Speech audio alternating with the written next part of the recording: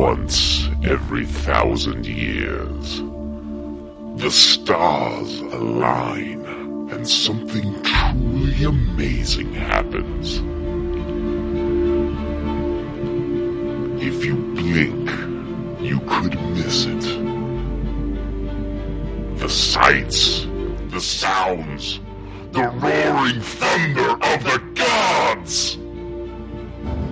Something so grand, so epic, that if you even speak of it aloud, it could destroy you. Your only hope to survive its magnitude is to just watch in awe at the great, magnificent spectacle. This is not your typical Pop Culture Leftovers podcast. This is a podcast of monstrous proportion that spans all space and time, with two legends meeting for the first time, while others are reunited. Some might even perish before it is all over. Will this be the episode where a domesticated Dave meets a Frank Nato? Could we get a surprise Skype call from one of the geeks? This is the episode you will not want to miss. It's April 5th, 2015. A day that will long be remembered by all members of the Leftover Army. A day that will live in the hearts and souls of all men and women and children. Worlds collide! And somebody mentions bestiality.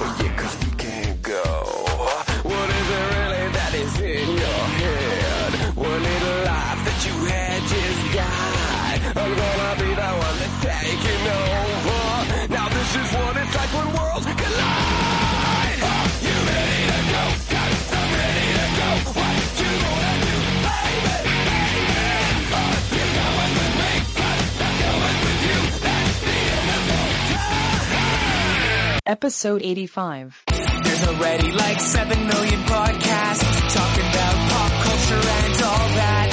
Makes us happy like shooting at a womp rat. But it's all been done before. We don't want to be a copycat. We're the leftovers picking up the scraps dropped by the cool kids. It's a trap. Good at toss it, good at taste it. Do we love it? Hey, let's face it, can't erase it. Let's embrace it. Tupperware party. Subculture spill over like a vulture. Carry over counterculture, pushovers, pop culture. Leftovers. And we're the uncool kids. What's to say has already been said. Leftovers. Pretty sure that the only talent is the band that's singing this. Pop culture leftovers.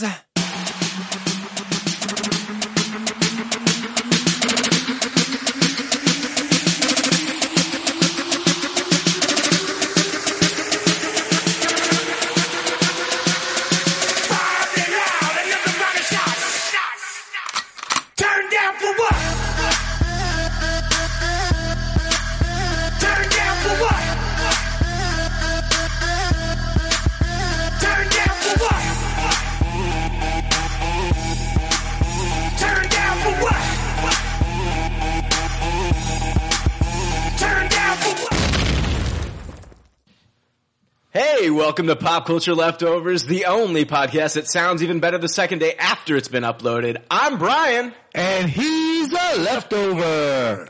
Stop! Hammer time! Dude, that one, seriously, that was fucking nourishment for the soul, man. I needed that this fucking week, dude. Cool. Turned me on, man. Yeah, that's what I do. I mean, I'm surprised we didn't hear a table thrust there with Dave's fucking phone going off. Dave's fucking dick hitting the table. I hate when that happens. Hey, Leftover Army. Oh nice to hear shit! from you. We got a Skype call. Hold on. Oh, who dis? Hello. Holy shit, we just started recording, dude. What's up, man? Oh shit, it's Sean Hamilton. That's a blast from the past. How you doing, man? Oh, man, you know, Dark Knight Returns. Church. Oh my gosh. Okay, so this is totally crazy. Yeah, so we on this show it looks like we've got myself, Domesticated Dave, Hammer Time, and fucking we got a geek on the show. What's up, dude? Oh, man, I'm chilling, man. You know, same old shit, different day. You know, nice to be back on the show. Yeah, it's been a while. Shit. Wow, surprise phone call. Dude, we seriously had just started this shit, man. Oh, wow. Oh, wow. What's up, Frank? What's going on, man? Not much, man. How you doing? Oh, man, I'm chilling. I'm chilling like a villain. You know? Cool. Who Yeah. else is on? Domesticated Dave.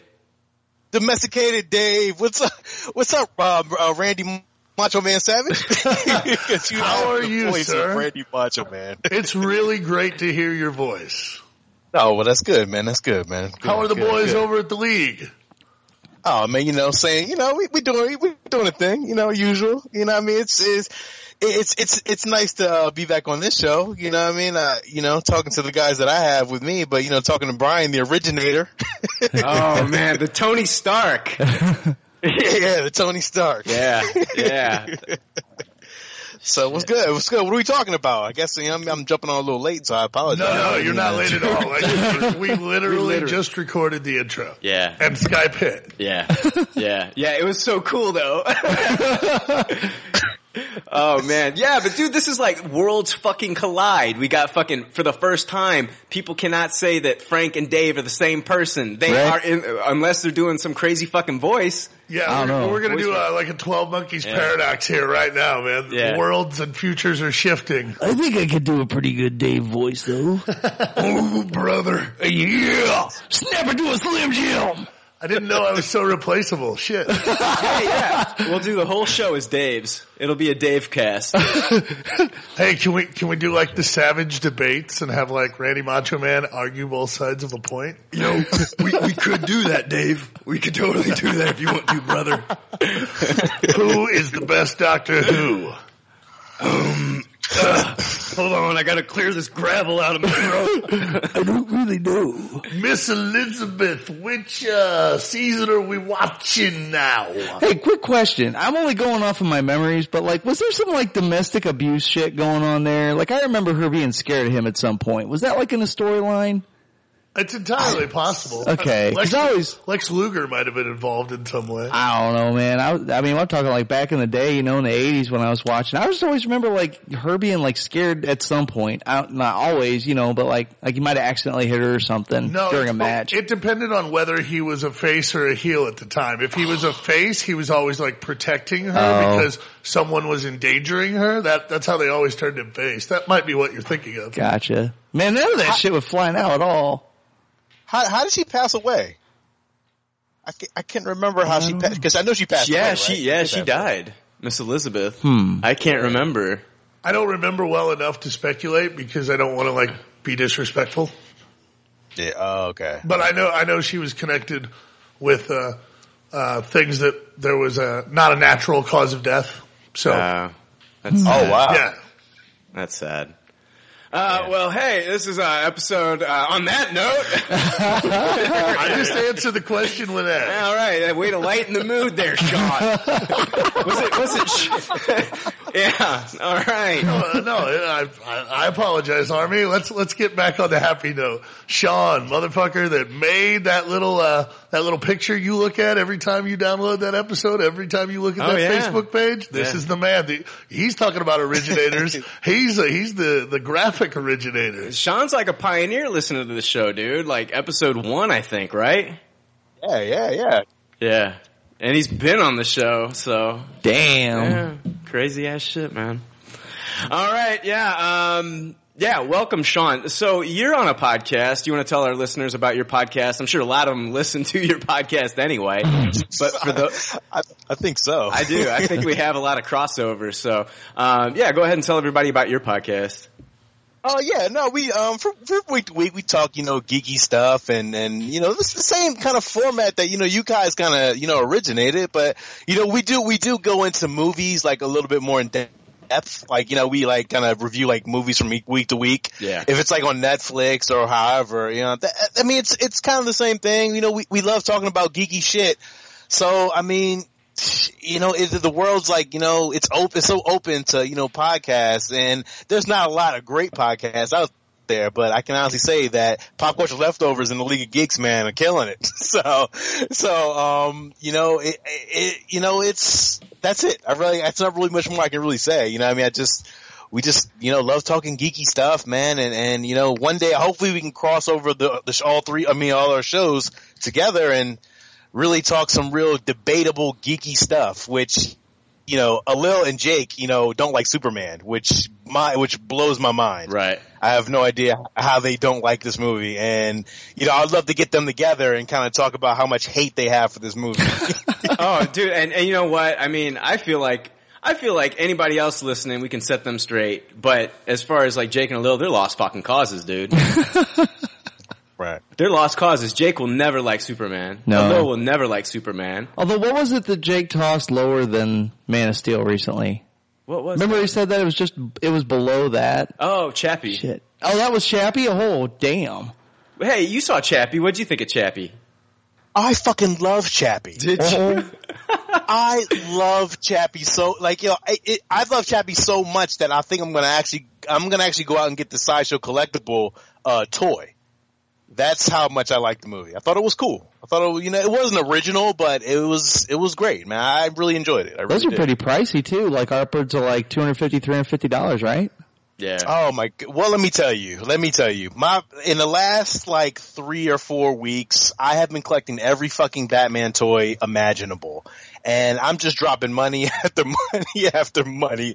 I mean, mind you, eventually I'm going to get in trouble for, getting so many toys, but I have a Sideshow collectible coming, which is the Hulkbuster Iron Man. Ooh. Yeah. I saw that one. That one's bigger than most, right? Oh my god, the thing is, first of all, the price is like $800. Oh. But they have an installment plan. So where you can actually get it, You're getting this shit on QVC? Huh? You're getting this shit on QVC now? No. Sideshow Collectibles has like an install. Look, I'm not going to drop $800. Yeah. Look, I mean, I got it like that. You're just doing over like 6 easy payments or whatever the fuck. It all equals $800, Sean. Yeah, but I mean, it's I really, really wanted it, but I'm like debating on if I really want it that badly because there's a Batman one that they have is like $500 that I'm thinking about getting, and I'm just I'm going like toy figure crazy with Batman, so yeah. So Sean, I got a question for you. You're excited, obviously, about the Hulkbuster being showcased in Avengers 2. What do you think drives the Hulk so batshit crazy that Tony Stark feels the need to bring out the Hulkbuster and take him down? What do you think? Give me your thoughts. Well, I mean, I feel like I kind of know the story of what's going to happen with that, and it's going to be. I mean, if you know like the characters. I mean, Scarlet Witch can mind control. So, I mean, spoiler alert. I don't mean to, spoil that shit for anybody, but she's clearly going to take over his mind and she's going to take over everybody's mind. And what's going to happen is, everybody's going to start seeing shit that, they didn't know. And it's going to go crazy from there. And that's why the Hulkbuster, is coming because I feel like Stark kind of needed that backup. For every Avenger, just in case. Like, how Batman has, like, that backup plan. Yeah, the just cases, in case. yeah. I kind of got my own theory on this, and it wasn't so much that I was trying to think about what would set the Hulk off, but like Jake's been saying for weeks now that he thinks that it's Quicksilver who's going to die. And I've been saying along with Brian that it kind of seems pretty cheesy for them to say, oh, okay, you're an Avenger. Oh, you're dead. See, an Avenger died. I think that they'll kill off, I think they'll kill off, Black Widow. And we know nobody stays dead forever, and she's a popular character, and probably she'll come back, but I think they'll kill her off, because you can see the romantic entanglement that her and Banner have in even the teasers. Really good guess, dude. Yeah, that's probably what sets him off. She dies, he goes nuts. Or he thinks she's dead. That's true too. That could be. You well, know? to support your theory, we have never ever seen any kind of announcement for a Black Widow solo film. True. Yeah, but she's in Civil War though. Well, the rumor is she's going to be in Civil War. Is it confirmed? I think it is confirmed, wasn't it? I'm not 100% sure. It's confirmed. I think it's confirmed that Renner's going to be there, but I don't know if it's confirmed that she's. I mean, there's been different outlets saying that she is not going to be there because of like just having the baby and stuff like that. Wanting to spend more time with the baby. But then there's other outlets saying that she could be in there. So I don't know, man. I'm waiting for Badass Digest to come out with some information about it because I trust them. But I honestly think the Hulk gets set off. I think it's an Ant-Man crossover. I think fucking like the Wasp flies up his nose and pisses him off. And so he's just, I mean, it has nothing to do with Tony. It has something to do with, you ever had a fucking like fly up your nose or in your mouth and shit? He's just going nuts, dude, on another level. So that's all I think's going on, man. I wonder, what if it's a bait and switch and Ultron has control of the armor? No, I don't think so. No. I don't think that's it. I think I've actually, like that. I think that was one of my theories at one time, but I don't think that's the case. Because, Ruffalo has said in other interviews that, they made it seem like in the last movie that the Hulk had a little, like Banner had some control over the Hulk. But he said in multiple interviews that he doesn't have the control over the Hulk that he thinks he does. Right. The Hulk and him have a constant battle for power at all times. So it's like, he got a little bit of control in that last movie, but I think the Hulk, this is like, this is the Empire Strikes Back movie, right? So the Hulk's gonna fucking fight back this time. And I think too that's gonna help lay some of the groundwork for the trust issues that Cap and Tony Stark are going to have. Yeah. Because Cap's not going to know that he made that. And pretty much Tony's probably going to tell him at some point, look, everybody's in danger, everybody is a threat, and somebody's got to watch over everyone. Yeah. Yeah. I don't know. I think my theory's on point. It's like, no. Less than a month, we'll see. No, dude, I know that like some of those scenes, I think Robert Downey Jr. actually said, like, the scene where he's looking around and he sees, like, all the Avengers, like, laying dead. That is a fucking hex from Wanda. Right. I know that's fact. Yeah. So, I mean, I guess what you have to do when you're watching these trailers is, like, sift through which ones you think are a Wanda hex and which ones aren't. Right. But I know the Hulkbuster fight, that's happening, and I think Wanda is a huge part of that battle. So, right. Yeah. That'd be badass if her hex was, like you said, to make him think that she was dead. Yeah, absolutely. Absolutely. Hey, no emails this week. I'm not reading any emails. I'm saving that when Jake gets back next week. So I'm not going to read any emails. So we got some really good emails though over the past couple weeks. So no email bumper. No email bumper this week. I want to torture. I want to torture Jake with it next week. All right, guys. I got a couple things that I want to talk about before we jump into good pop, bad pop. Did you guys hear about this guy that was stranded on a little boat for 66 days and they just found him off the, hundreds of miles off the coast of North Carolina, said he was stranded out there, a Navy SEAL stranded at sea, 66 days, survived on rainwater. No. You guys didn't see this today and shit? I guess they just picked him up yesterday or some shit. Dude, I mean, it's an impressive story. And like, as soon as I saw like the highlight on CNN, I'm thinking to myself, Hollywood's buying the movie rights. Hollywood's buying the movie rights right now. I guarantee fucking Sony, fucking Universal, all these fucking movie studios are knocking on this guy's door. We want the movie rights. But on the flip side, this guy, you think like when you find this guy, he's gonna look like fucking Gollum and shit, right? Right. You know what I mean? He's fucking gotta be thin and gangly and shit. You know what I mean? And like burns all over his face from the sun beating down. Sure. No. Dude looked like pretty healthy. His face was like beet red and shit, you know, looked like Frank after a, you know, manic masturbation session. But dude, his face was beet red and shit, but he looked healthy. He looked healthy. He said he survived off of rainwater and stuff. And with the storms that were coming through, they were saying that, like, you know, wouldn't like some of that seawater get in some of the rainwater and make him sick? So a lot of people some people are calling bullshit on this Navy SEAL. So yeah, look into this, man. It's a little fucked up, man. It's an amazing story if he did survive 66 fucking days. And I see a movie happening if it's true. But if they find out it's bullshit, and like he walked away from the experience, like he was walking, like you'd think like 66 days in a fucking boat and shit, you get off, dude, your fucking legs are gonna buckle underneath. He would have had to have ate something. Yeah. Yeah. You said he was a Navy SEAL, right? Navy SEAL, yeah. I mean, those guys are trained.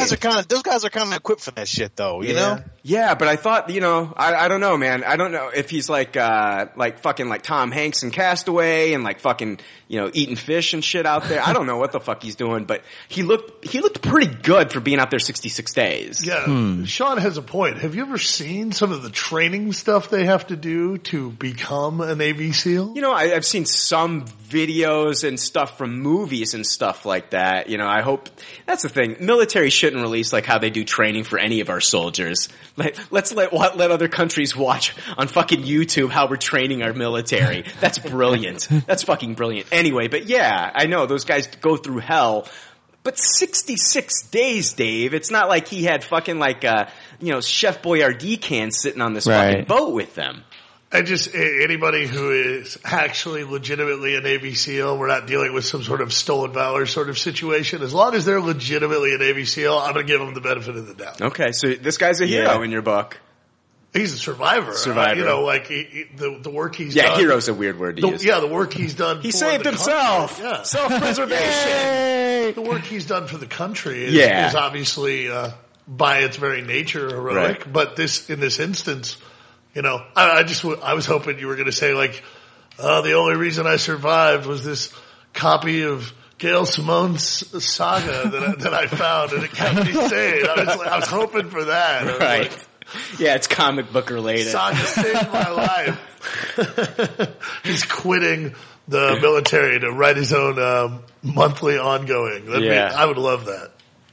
No, that's not what happened, Dave. That's how G.I. Zombie from DC Comics came out.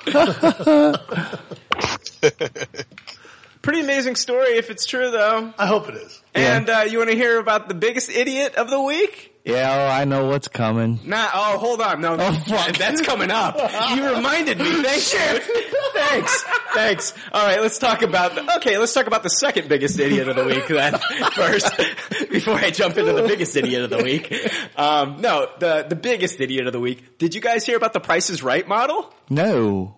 Gave away the big answer. I think I did. Yeah. I saw the video. Her name's Manuela, and Price is Right it's for a fucking car, Frank. It's for a fucking car, this contest, right? Yeah. I guess she's got like 3 guesses or whatever to figure out like, you know, the car, like, the actual price of the car. And so she guesses 19,000. It's the wrong guess. And the model's supposed to just pull away. Oh. Like she guesses like number 1, 2, 3, 4, 5. So she guesses 1, pulls away, shows the amount. It's 19,000. It's the wrong amount. So she's got to guess 2, 3, 4, 5. The model she gets fucking like card pulling happy. And she just pulls number 2. And it's the winner. Wow. And so Drew Carey looks at her and he goes, Manuela just gave you a car. And she felt, okay. Did she win it or no? She had to, yeah. They gave her the car, dude. Wow. They gave her the car. Oh, wow. See, here's the thing. You know, Price is Right models, I guess they get, over years and years and years, they just get dumber. I guess. Because like 20 years ago, the models wouldn't have done this. You know, the models back when we were kids and watching this shit, the Bob Barker models, they wouldn't have done this. Vanna wouldn't do it either. Exactly. Like, I mean, Vanna would not fuck up. Right. You know? Vanna had it easy though. She used to actually have to turn the letters after a while, it just became touchscreen. She would just touch those motherfucking letters true. and then they would switch. Yeah, but she gets a lot of cardio in walking from one side to the other. That's true. She don't gotta go to the gym when she's done for the day. Can you imagine her like going to the doctor, getting carpal tunnel because she turned fucking letters? That's bullshit. But anyway, so this fucking model.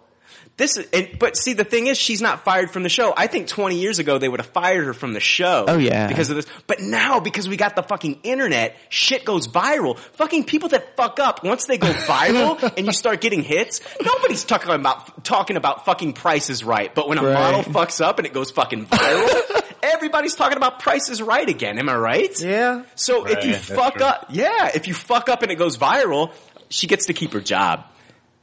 That's the difference in the world that we live in today. Dave, 20 years ago she would have done that, she's fucking gone. But now because of the internet, fucking goes viral. People are talking about fucking Price is Right again that aren't 70 years and older. So the more you fuck up, the better off you are if you can get a whole bunch of people's attention about it. Right. Exactly. How the fuck am I not famous and rich by now? I don't know. I have no idea. It's a very nice house. You're doing all right. Oh, come on. Hey, Brian. That's on the wife. What's up, dude? Hey, real quick, I might have to stop for a second because I'm getting a lot of interference. I'm sorry. I didn't mean to cut you off when you were with that. I'm sorry. No, that's fine. Just me laughing. You'll get used to it. No, Frank. I'm used to you laughing. It's okay. I'm just getting a lot of interference. I'm make sure should I call back and just kind of chime back in, or you want to call me? Tell you what, hang up and I'll call you back. Okay, cool. All right. Cool. Greetings, Leftover Army. Pop Culture Leftovers is the People's Podcast. They're always looking for new writers and YouTube reviewers to join the team because they themselves aren't talented enough to write them.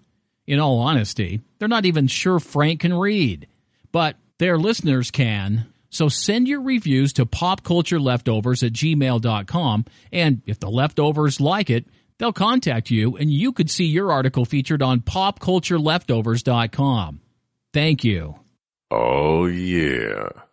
Leftover Army. You should follow the Leftovers on Instagram at instagram.com/popcultureleftovers and on Tumblr at popcultureleftovers2.tumblr.com. If you get a few shots of vodka in you, it's almost as sexy as my voice. That's gangster. All right, hey, we are back. Let's see here. I think, Frank, good pop, bad pop? Yeah. All right. It's time for more leftover reviews with Good Pop, Bad Pop. All right, Good Pop, Bad Pop is where we talk about the things in the previous week or weeks that we either watched or read, and we typically rate these things. If you are new to Pop Culture Leftovers, then you have no idea what our rating system is, and it's fucking ridiculous. And here is how it works. Clyde, the rating system is simple. He's an idiot. If the leftovers don't like something, they toss it. If they do like something, they suggest you taste it. And if it's brilliant, it gets a Tupperware rating. If all the leftovers love it, then it gets the pinnacle of success, a Tupperware party. All right, okay. So since I got a Soda Pop Comics Cast guy here on, so don't be rating shit with bottle caps and all that other bullshit, okay? And then I got a geek on here, so there's gonna be. I mean, if you want to do your thing, you can, man. But you know what? You can. Okay, because I mean, you can go. What is it? Hero, sidekick. Yeah, but I'm gonna do y'all format, man. I started off with this format, so I still know the format. All right, yeah. Okay, good deal. All right, so that's what we're gonna do. You know what? I'm gonna jump into Good Pop, Bad Pop real quick. I'm gonna talk about something that I watched this week. This is kind of like a retro Good Pop, Bad Pop. This fucking morning, you know what movie I watched? I probably haven't watched it in like 18 years. What? Airheads. You guys remember fucking Airheads? Oh yeah, Brendan Fraser. Sean, you remember Airheads? Yeah, I remember it, but vaguely. Like, it was like, wasn't that great to me. See, okay. Say, how can he talk about the Lone Rangers like that? Yeah. How can you talk like that? I'm sorry. Man, I don't know. It was, at first when I was watching it, I was just like, I don't know. It's totally a different experience like watching Airheads now than it was when I was watching it like as a teenager when it first came out. It came out in 94. The movie stars Brendan Fraser, Steve Buscemi, fucking Adam Sandler, Michael Richards, fucking Joe Mantegna, David Arquette, Ernie Hudson. I mean, the list fucking goes Chris on. Farley. Right. Chris Farley, the list goes fucking on and on and on and on. And just watching this movie now for me was just so weird. Like, a movie like this can't even happen today. The whole fucking premise of the movie is like this band, they want to get their sound, they want their sound to be heard. And so they fucking take these guns, these squirt guns that got pulled from the shelves at a toy store, where one of them works because they look too realistic. They use these guns, they go into the record company, the radio station, and they hold the place up so they can play their music on the radio. Like, this movie wouldn't even happen today. No. It can't happen today. I mean, if they want their music to be heard, you just go to fucking YouTube. You upload it to SoundCloud. You fucking do a podcast and play your fucking shit. Right. This movie that can't even exist today. That's what's fucking crazy. Like, stories like this don't even make sense in today's world. Mm-hmm. But that's just shit like that you think about when you're watching like these old fucking movies. And it just blew my mind just watching this fucking movie. I loved it. It was great. It was like, it took me back, you know what I mean? To like, as a kid watching this fucking movie. Sure. There's a Beavis and Butthead cameo in this fucking movie. Oh, no shit. Yeah, Beavis and Butthead call into the fucking radio station. I forgot about that. And there's this one point where they're making like all these like hostage demands. Like, oh yeah, we'll release the hostages if you send out, we'll send out hostages if you like bring in like these fucking things for us. Like, a few of the things was like a football helmet full of cottage cheese, naked pictures of B. Arthur. And then they were talking about these demands. One of the things that they wanted was and they didn't even talk about it, but I just saw it in the distance. It was an arcade game. And it was Captain America and the Avengers from the 90s. Do you guys remember that game? Absolutely. Yeah. Sean, do you remember that shit? Oh shit, love that game. Oh yeah, dude, fucking. My bad. No, It's you're my cool. mic. You're cool. So I paused the movie because I was like, I totally remembered that game, and I went to YouTube and I like did a search for it, and they had like the whole like half an hour of that video game's gameplay, and I just sat there for like 15 minutes watching that shit. You know what I mean? But yeah, Airheads, Tupperware the fucking movie. Just for nostalgia Tupperware. Nostalgia Tupperware. Fucking weird thing to bring up in Good Pop, Bad Pop, but I thought, fuck it. Sweet. Yeah. You can time capsule a Tupperware. That's cool. I know I can, Dave. I fucking do the show. It's my fucking show. I can do whatever the fuck I want. You know what'll blow your mind? I can turn into a fucking monkey and start throwing my shit on the wall right now because it's my fucking show. You know, I could go senile gorilla right now, Dave. What, Frank? There's more time passed between now and the remake of the Brady Bunch than the remake of the Brady Bunch and the Brady Bunch. Really? Yeah. Wow. They went back that far to make fun of the time period. Now there's more time passed since that's been released. That's crazy. That fucked with my head. That's bizarre. We're old. Yeah. Yeah. All right, that's what I've got more for Good Pop, Bad Pop, but I don't know. Anybody else got anything they want to bring up? I got 2 things. Holy shit, Frank! Got 2 things. Yeah, I know, right? And there are things that are You're like not talking about your testicles, are you? No, I do got 2 of those though. They're there. I checked. Anyway, yeah, these are 2 legit things that are like current and shit. So, first one, Walking Dead finale. Yeah. Oh my god, dude. Yeah, let's talk about this. Yes. Sean, did you watch this? You damn Skippy. Oh yeah. All right. Okay. So, you gonna rate it, man? Yeah, absolutely. All right. So these could be spoilers for Walking Dead season finale. They've had a week to watch this motherfucker. Did you see it? Oh, absolutely. Technically 2 weeks because it aired the last night that we recorded that I was on. Yeah. And then it was last week. Yeah. So okay. they've had a week. Wow, man, my time's fucked up. Yeah. So, go ahead, talk about it, man. But yeah, this along with the rest of this past season, Scott M. Gimple's really knocking it out of the park. And this was like the perfect cap to the perfect season. What did you think about the hour and a half? Oh, it was great. There was a lot of commercials. Great commercials. Hello. I mean, we got a fucking Terminator Genesis trailer, a new one, TV trailer. I fast forwarded through all that shit. Frank, you missed out, man. You missed out. I didn't even pay attention. I just kept wanting to get to the next thing. We got a new Jurassic World trailer. Oh, we fucking missed that. Frank. And it was new clips, man.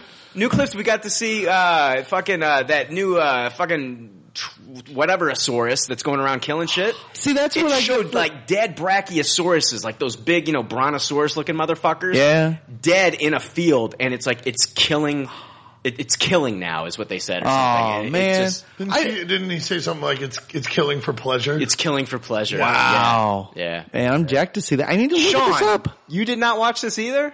You know what's you know I did see it, but I seen it later. I actually go back because I write shit on the website, so I'm like always on the videos. So I already seen all that stuff already. So gotcha. Yeah. Because I didn't get to watch it when it was aired live, and I guess if I would have been stuck sitting there watching it as it aired, I would have caught all that. But I jumped in like an hour and a half after it aired. You missed the new AMC trailer for their new show called Humans that I'm going to talk about here in a little bit. Holy shit! Yeah, I missed that too. All right, no. Let's talk about Walking Dead, though. Okay, so yeah, at the beginning of the episode, everybody was going to be talking about Rick and his actions, and about what happened, and you could really tell the people were afraid of him, and you could tell she was going to just kick him out. She was going to boot him, and I think it was because she was bitter because he ended up pointing a gun at her. And she even mentioned at one point, he pointed a gun at me. And Maggie, she's trying to talk sense into her because she really doesn't understand how the world is now. Mm-hmm. She says, but he didn't shoot. Right. And the gal, she didn't understand. Rick is a look into their future, man.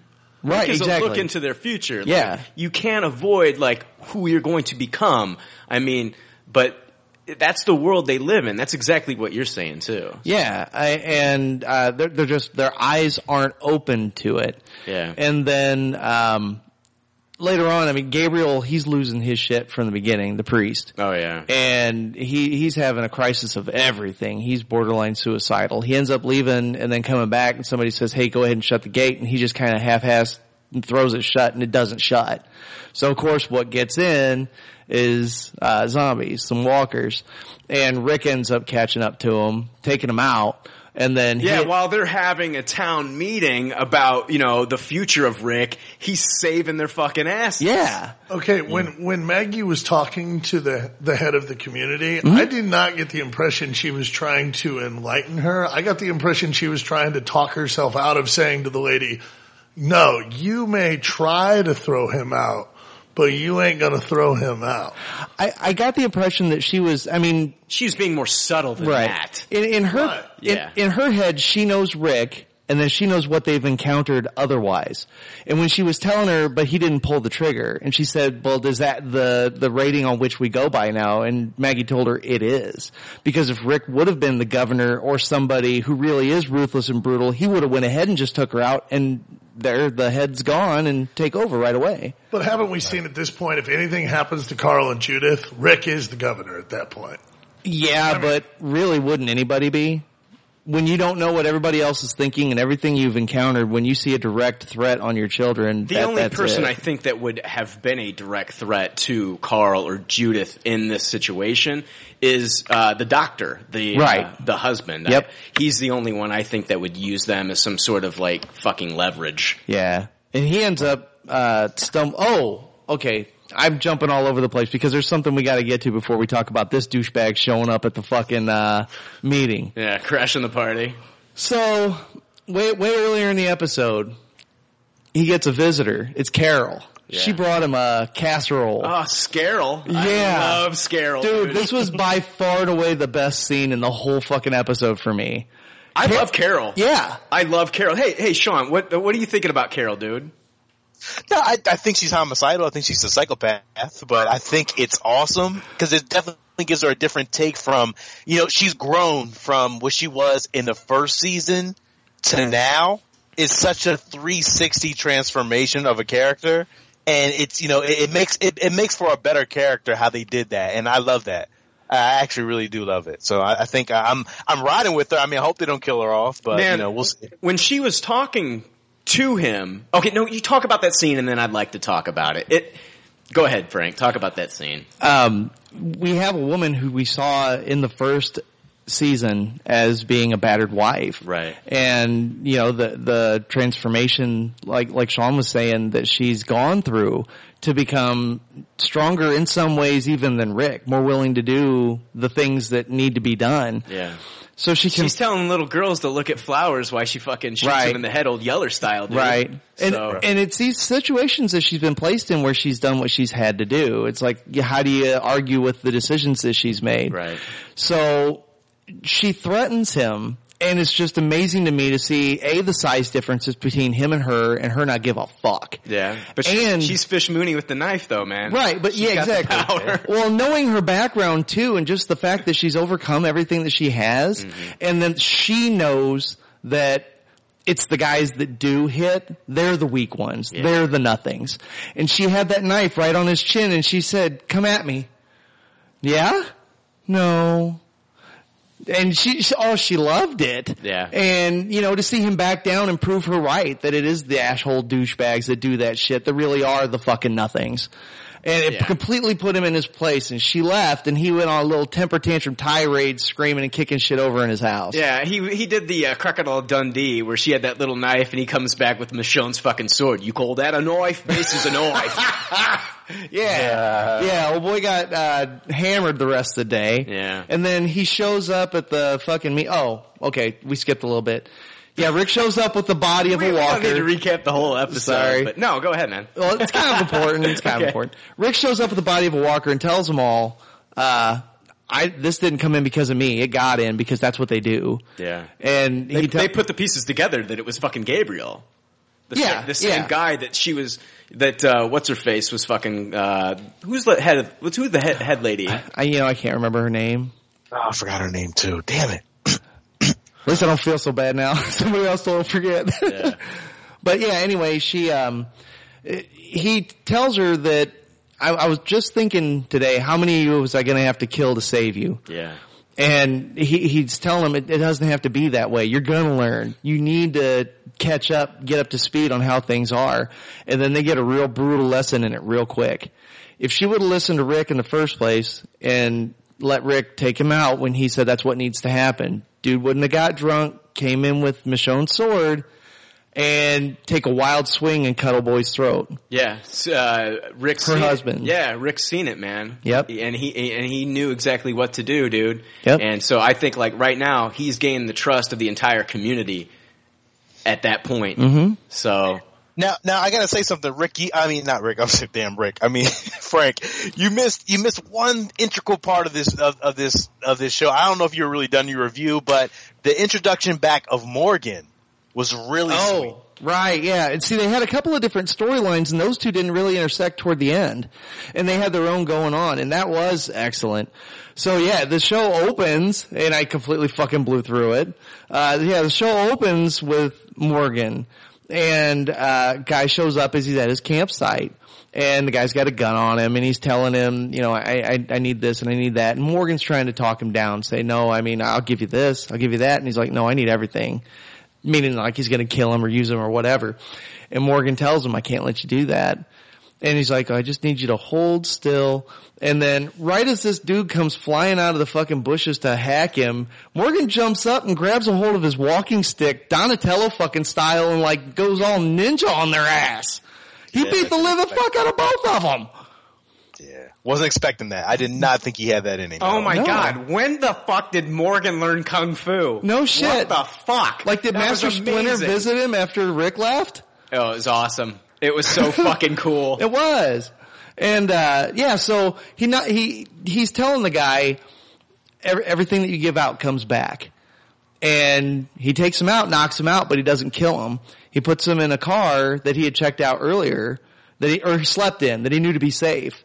And he honked the horn. To draw the walkers. I don't think it was to draw the walkers. I think it was just he knew that Lucky Rabbit's foot. He knew it was safe.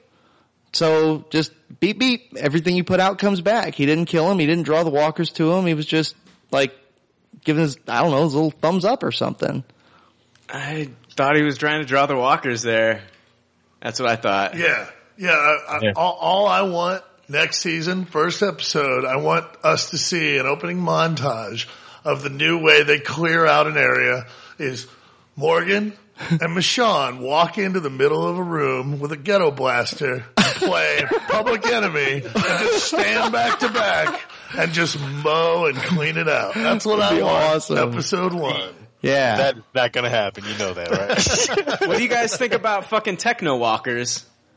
Oh yeah, the trap. That's pretty awesome. That's pretty Yeah. nice though, man. It's a nice little setup. I didn't expect that. I really didn't. That took me for. I was like, wait a minute. They're like, but you always forget that. They move by sound, and they just whatever they hear they go to. So that's very smart of the wolves. I guess that's what they're called, the wolves. Yeah. Yeah. And then there we had another storyline kind of intersect. Daryl and is it Alan that he's with? Yeah. They were out looking for people, and they see this guy with a red poncho. And their mission is to find people, and Daryl wanted to keep going after this They're guy. recruiters for the community. Mhm. Yeah. And the other guy wanted to give up and go check out the food stores where that trap ended up being. Yep. And so Daryl goes ahead and goes along with what Alan wants to do. They go ahead and go out check out the food stores, and it's Daryl that opens up one of the semi-trailer beds, and that's where the zombies are at, and they all go up, all 5 of them, they're filled, and they just pour out. And they end up getting locked up in a small car, and there's gotta be a couple hundred zombies out on them, surrounding them. There's no way out, and they think, maybe we'll just go ahead and hide, and they won't see us, and they'll scatter, and they find a note in the car that says, "Don't stay, bad people coming." So they kind of know they're fucked, and Daryl ends up he says that I'm going to go and you make a run for it. And Alan says the other thing, and they said, no, we're going to go together. Daryl really thinks they're done. You could tell, when he's like, I need to finish my smoke first. And Alan, he's upset because if they would have listened to what Daryl wanted to do, they wouldn't have been in that situation in the first place. Yeah, I'm thinking this is another fucking Noah situation, in the moving vestibule. Yeah. You know what I mean? They're trapped. Right. Yeah. They're trapped and somebody's gonna fucking die.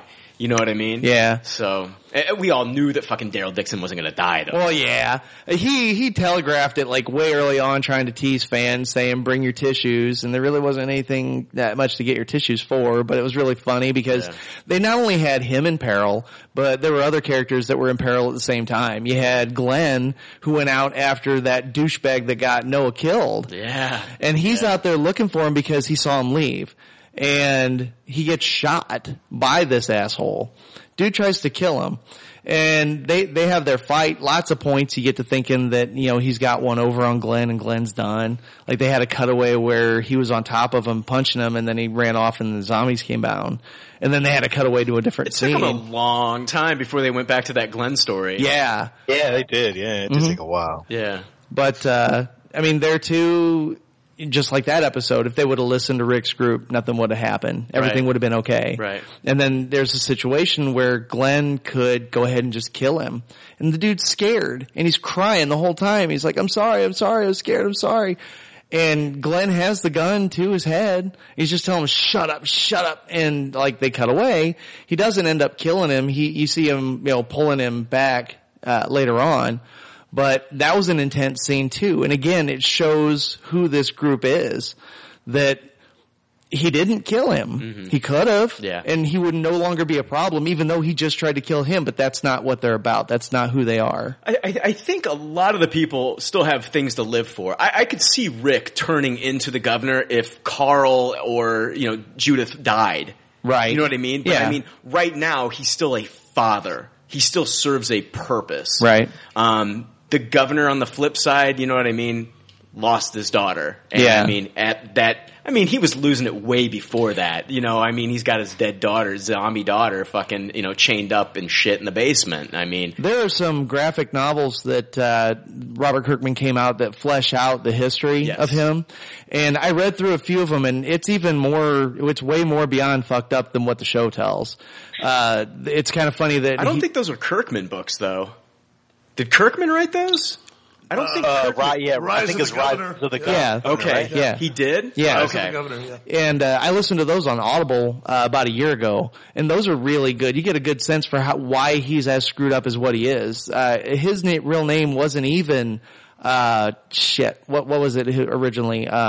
They said it was Brian in the... That was actually what his name really was. Yeah. Because the moniker, I can't remember what his name was as the governor, but help me out. Anybody know what his name was as the governor?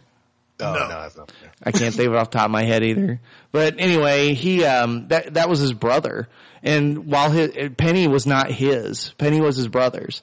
And when his brother died, he fucking lost it because he was a meek and timid individual. And his brother always told him, if you're not hard, then the world will take you down. Mm-hmm. And his brother, Penny died first, and it just completely fucked him up, and he ended up taking over that persona when his brother died. So when he went back to being Brian, that was actually his real name. Right.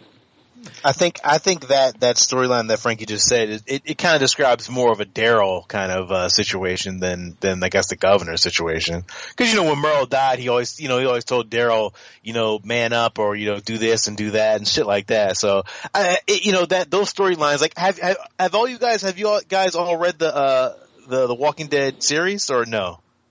I've watched some just up through the prison. No, I think he's no. The books. Yeah, the graphic novels. Yeah, the comic books. Yeah, the comic. All of them. Yeah. I've only read up through the prison, but yeah, I've read the comics up to that point. I've read up to 100. Yeah, same here. I quit on issue 100. Okay. Well, at least we all quit on 100. we have that in common, I guess.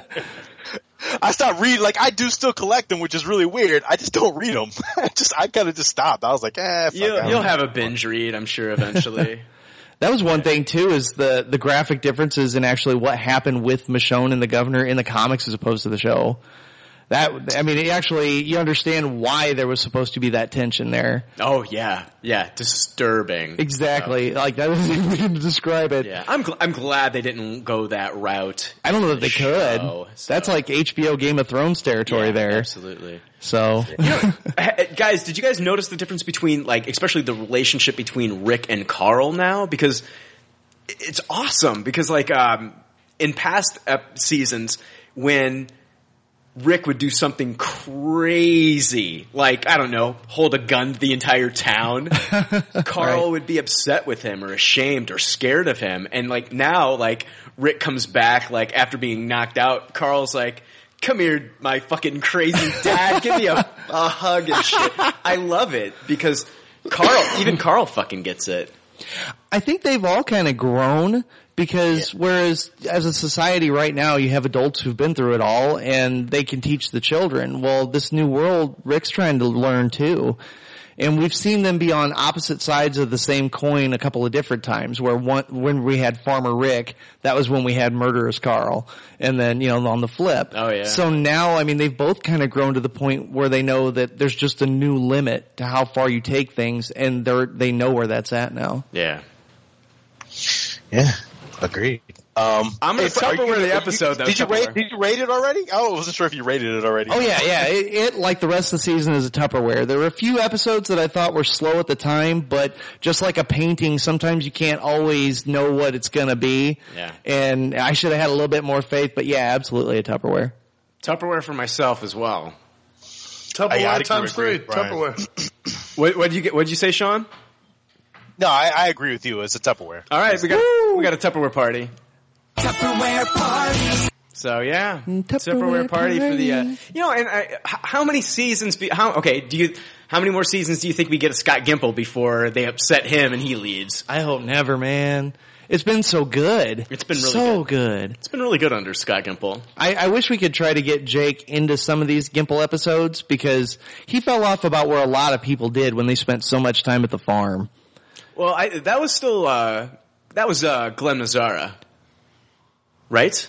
Yeah, I think so. I think the first season was all Frank Darabont. Yeah. Second season started off with a lot of Darabont and then finished with Glenn Mazzara. Third season was Mazzara.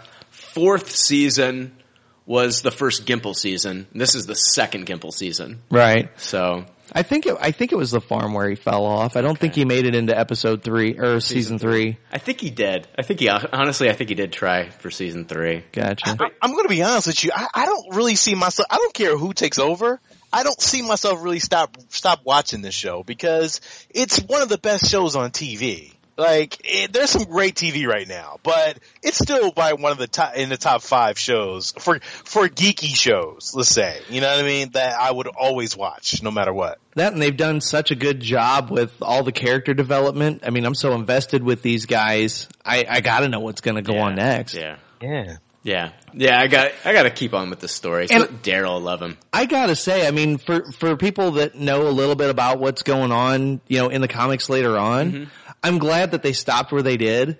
Everybody like kept saying, "Oh, well, Nagan is coming," and I'm not gonna say who that is or what he does, but they held that back, and I think that's awesome because it was still so good, and it still filled an hour and a half, and they didn't have to release that out yet. A lot of people were bitching about saying that it didn't have the cliffhangers that the previous seasons had, and I'm like, bullshit. Are you kidding me? I mean, there was like 4 or 5 cliffhangers bundled up. I mean, you know, we fucking saw, you know, Morgan gets to see his buddy Rick for the first time in a clear state. And well, Rick just, no, Morgan's in a clear state of mind. Well, yeah, but Morgan doesn't know if Rick is because he's just watching camp a guy. Exactly.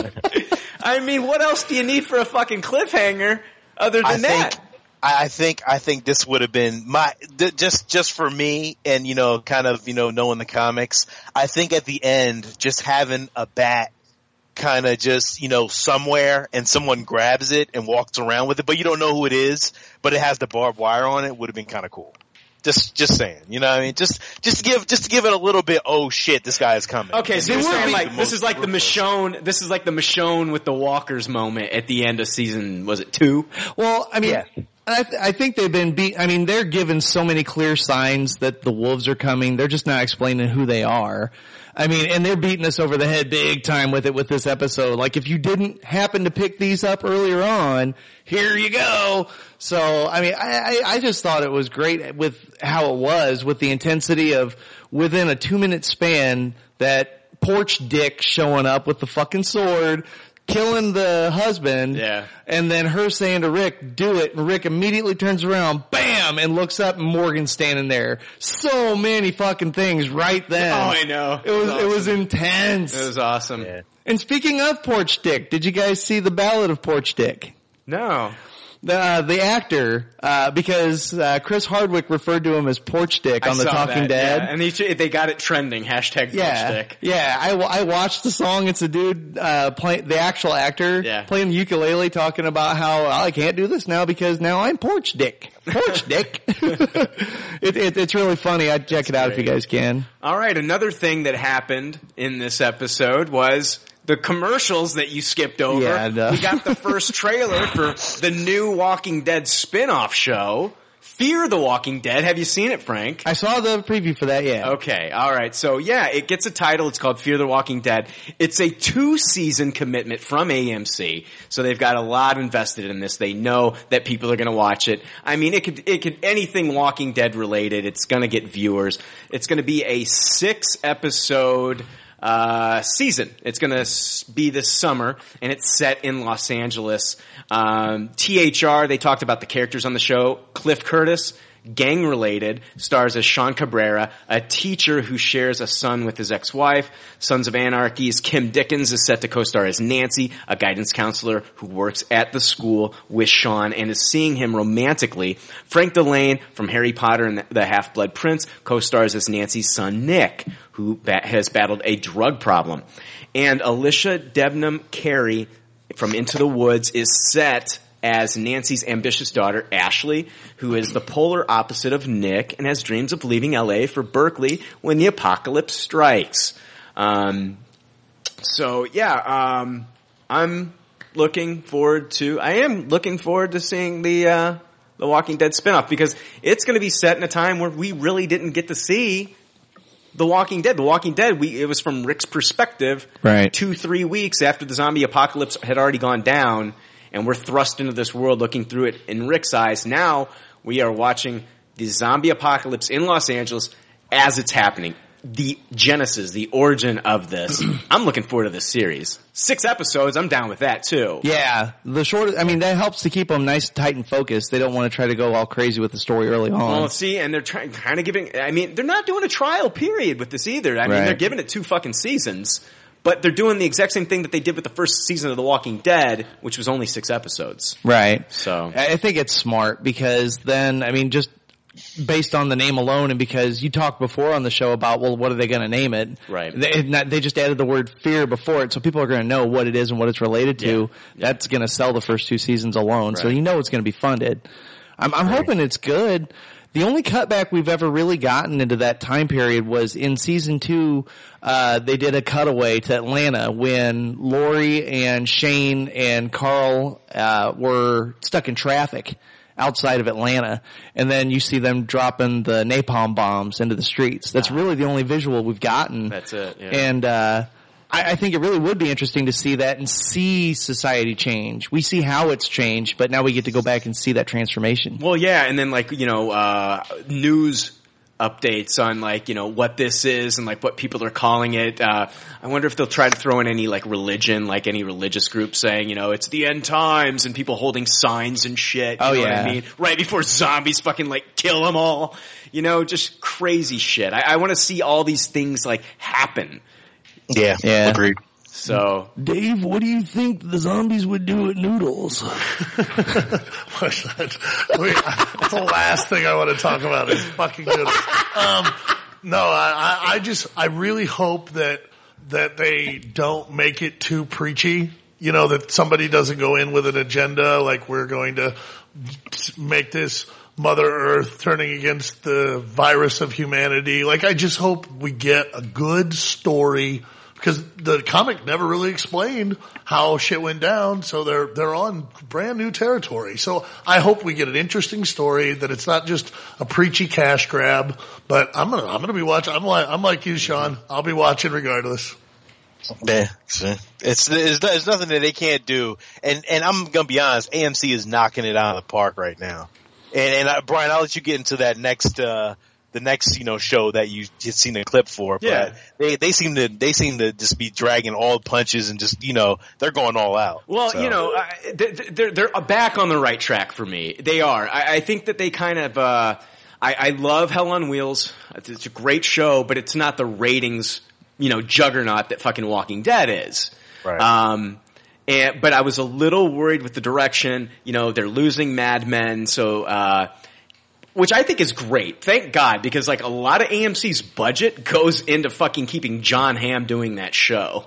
So I'm kind of glad the show's leaving. But when I hear rumors of let's have a fucking Mad Men spinoff, and I am glad that Bob Odenkirk got his Better Call Saul, and I'm hearing it's doing great, and that's awesome.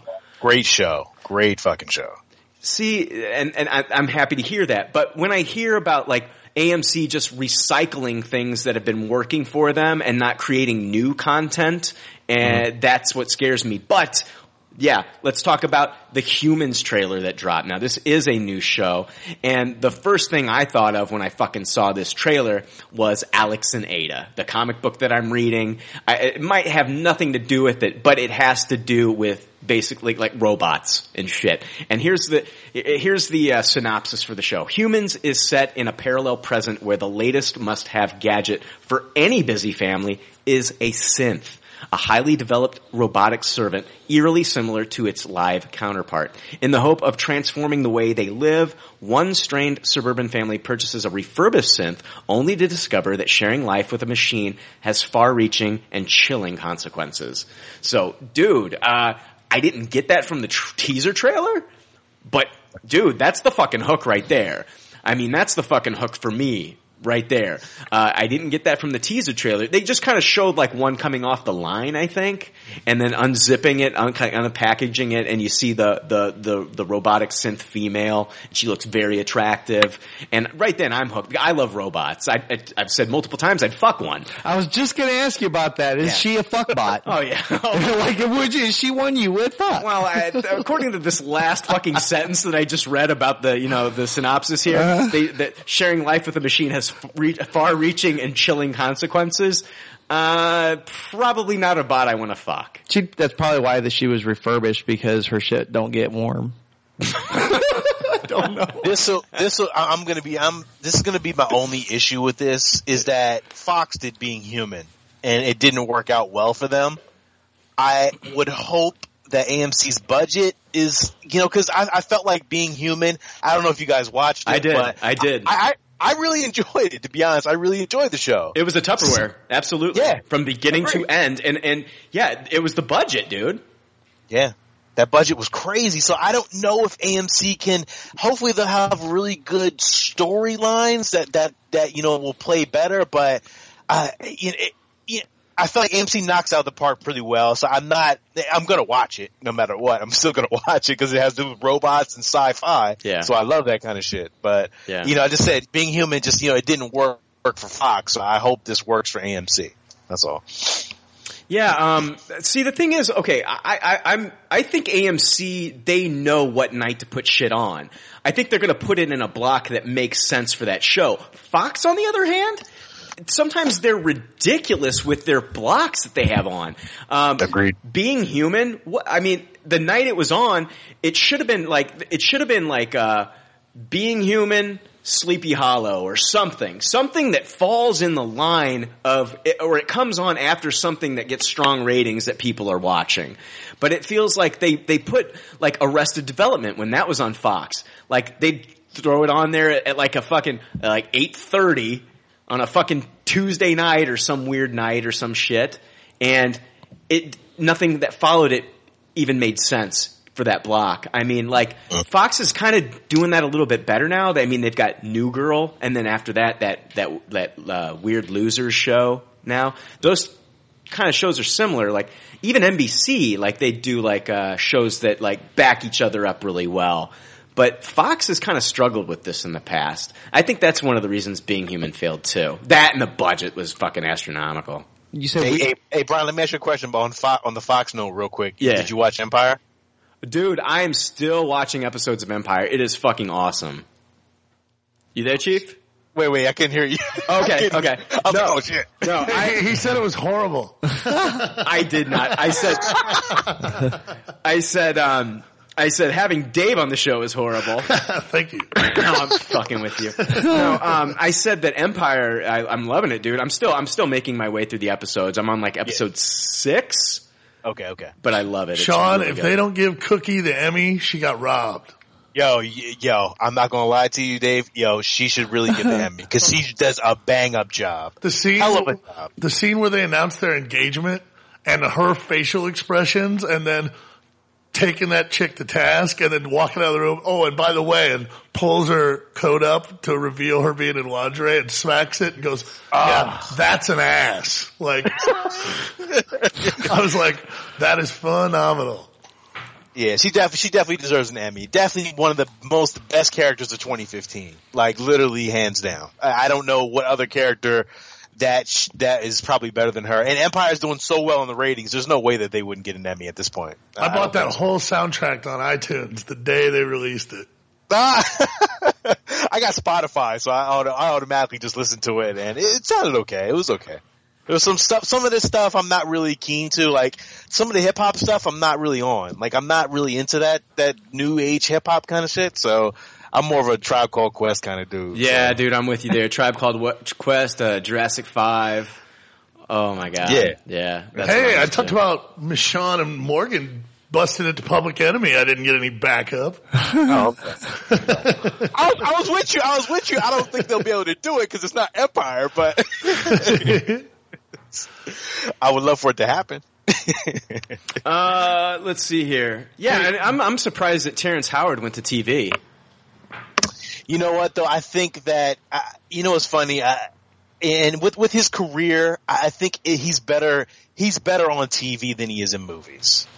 You know, he's had some good movies, but his TV right now, he's, like I said, one of the best TV shows right now. I think he's best suited for it at this point. You know what I mean? Well, You know, Timbaland is one of the producers of that show, and I think years ago, Terrence Howard and him were having some conversation or some bet or whatever, and, you know, he said, "Oh yeah, Timba, if you ever do a show on TV, I'll be glad to do that with you." And I think that, you know, he just cashed in that check. That's what happened. He said, "Hey, guess what? I just got a production deal, Terrence. You're coming back to TV." There you go. I guess there you go. You know what it reminds me of, though? Remember, and Brian, I don't know if maybe Dave, you might remember too. Frank, you might remember too. Remember New York Undercover? Vaguely. with Malik Yoba. Well, back in the day, you know, they used to have like all type of artists and all type of like singers and, you know, R&B and rappers and stuff like that. This has that same vibe. That's why I think it's so successful because, you know, no TV show right now is really doing that unless you're getting some bullshit reality TV show. You know, like Love and Hip Hop or some bullshit like that. Yeah. But with this show, this is a scripted show, and it just gives that vibe of, you know, hip hop is, you know, still there and stuff like that. And I really enjoy that about the show. Dude, they really emphasize the fucking drama on the show. Like the music drops, like when something dramatic happens, is almost straight out of like watching Dallas and shit. You know what I mean? And I love it though, man. at first I was like, that's cheesy as hell. Now it's like, I want to hear those fucking sounds. They've got me fucking trained. Like, I want to hear those fucking, like, fucking dramatic drops, you know? I love the show. It's really fucking good. Hey, did you see the previews for another Android show, Westworld? Oh, yeah, Westworld it is HBO. Yeah, we've talked about that on previous episodes. I haven't seen a teaser trailer or anything like that for it, but yeah, that's one that I'm looking forward to. I'm gonna say, look for that, man. I can't wait for that. Yeah, I'm looking forward to that. Let's see here. Dave, do you have any good pop, bad pop for us this week? I brought some comics. All right, Dave's Comics. Okay. Domesticated Dave. Of all of the Star Wars comics that Marvel has been releasing, there was one that I was waiting for more than any other. And Princess Leia. Yeah, you're right. Tupperware party. No, it was, Kanan, the last Padawan. Anybody who's watching Star Wars Rebels? This is our fearless leader of the little rogue group, and we get his origins in this story. But the pleasant surprise when you open up the book, you're immediately cast into the world of Star Wars Rebels, and I guess you don't really realize how clunky some of that animation is until you see it rendered on the page, and each of the characters from Rebels are just beautifully drawn. They are. The artist on this, Pepe Larraz, just does an amazing job. Whoever did the editing, they got the lightsaber colors totally wrong on the cover than from what's in the book, and that's my one complaint about the book. Is that you got to have a little continuity on You're that? You're a nitpicky son of a bitch. Hey man, no, that's a pretty big faux pas. Completely wrong lightsaber colors. No, this is like Frank with the fucking coffee and shit. Oh, come on. If it was fucking Vader with a blue lightsaber, would you be saying the same thing? Yeah. I guess you're right. There's one guy who has a purple lightsaber, and it ain't Kanan. Let me tell you. Okay. On the cover, Kanan's got a purple lightsaber. So, do you like how they're doing the opening crawl for every book? I love that. Yeah, I love it. It's definitely a wonderful continuity. Well, I love the opening crawl from like the Vader book. It makes the rebels seem like they're the evil ones. The opening crawl is like pro fucking Empire. I fucking love it. It's so awesome. Have you noticed how a lot of them start with a shot of a ship coming through space? Yeah. Like they really committed to it. Yeah. Hey Sean, are you reading these books too? You damn right. I'm on it every week. Like when they drop, I'm on them, no matter what. Have you read this? Have you been watching Rebels? Oh my God, Tupperware. Yeah, Tupperware. Yeah. So you read Canon then? Yes. I'm skimming through it now. I did read it though, but I'm skimming through it now. Looking at the artwork, like I said, is amazing anyway. So don't spoil it, dude. Don't spoil it for me. I haven't read this yet. I won't. Yeah. I promise I won't. Nice. But yeah, I just wanted to talk about the good pop that it was. I have not. I guess I've been in the minority. I've not been overly impressed with the Star Wars books. You are in the minority. Yeah, they weren't doing it for me, and so I was just praying that this would be great and make up for some of that disappointment, and it just. Grand slam, Tupperware all the way. As long as they're just not making lightsabers the wrong colors, right? Because nothing infuriates domesticated Dave more. Only Mace fucking Windu's got a purple lightsaber. Like you work for fucking Crayola over here, you motherfucker. No, fucking Sherwin-Williams. I also have to have a little bad pop. All right. Convergence number 0. Okay, so this is like the introduction to the new fucking event going on over at DC. Yeah, right? Secret Wars Light is coming out from DC. No, if they put it out sooner, they're original. Don't worry. No, it's basically a follow-up to, if you've been reading Superman comics, he pushed Vril Dox through a portal, which I know, crazy, Superman pushing something through a portal to solve a problem. He didn't throw it into the sun, so that's an improvement. It's a good thing that they haven't run out of original ideas over there at DC, Dave. So they're basically following up on what happens after they go through the portal. And to sum it up, it's sort of like, remember those old scenes where Who's writing this comic? The comic is written by Dan Jurgens and Jeff King, but I got to say, Ethan Van Sciver's art is very iconic. It harkens back to the pre-52 days, and I think that's on purpose. There is moments of greatness in the art, but the story just comes off like those old episodes where Picard goes to see Q, and like you don't ever really know which version of Q you're talking to, and they're constantly in different spaces, but are they anywhere at all? That's just kind This guy sounds like he comes from the school of Grant Morrison. Yeah, there's definitely a lot of Morrison influence here, which Multiversity Ultra Comics 1. Right. Man, that was a bummer. Ain't that the truth, That was man. a bummer. I dropped off after issue 2 of that, dude.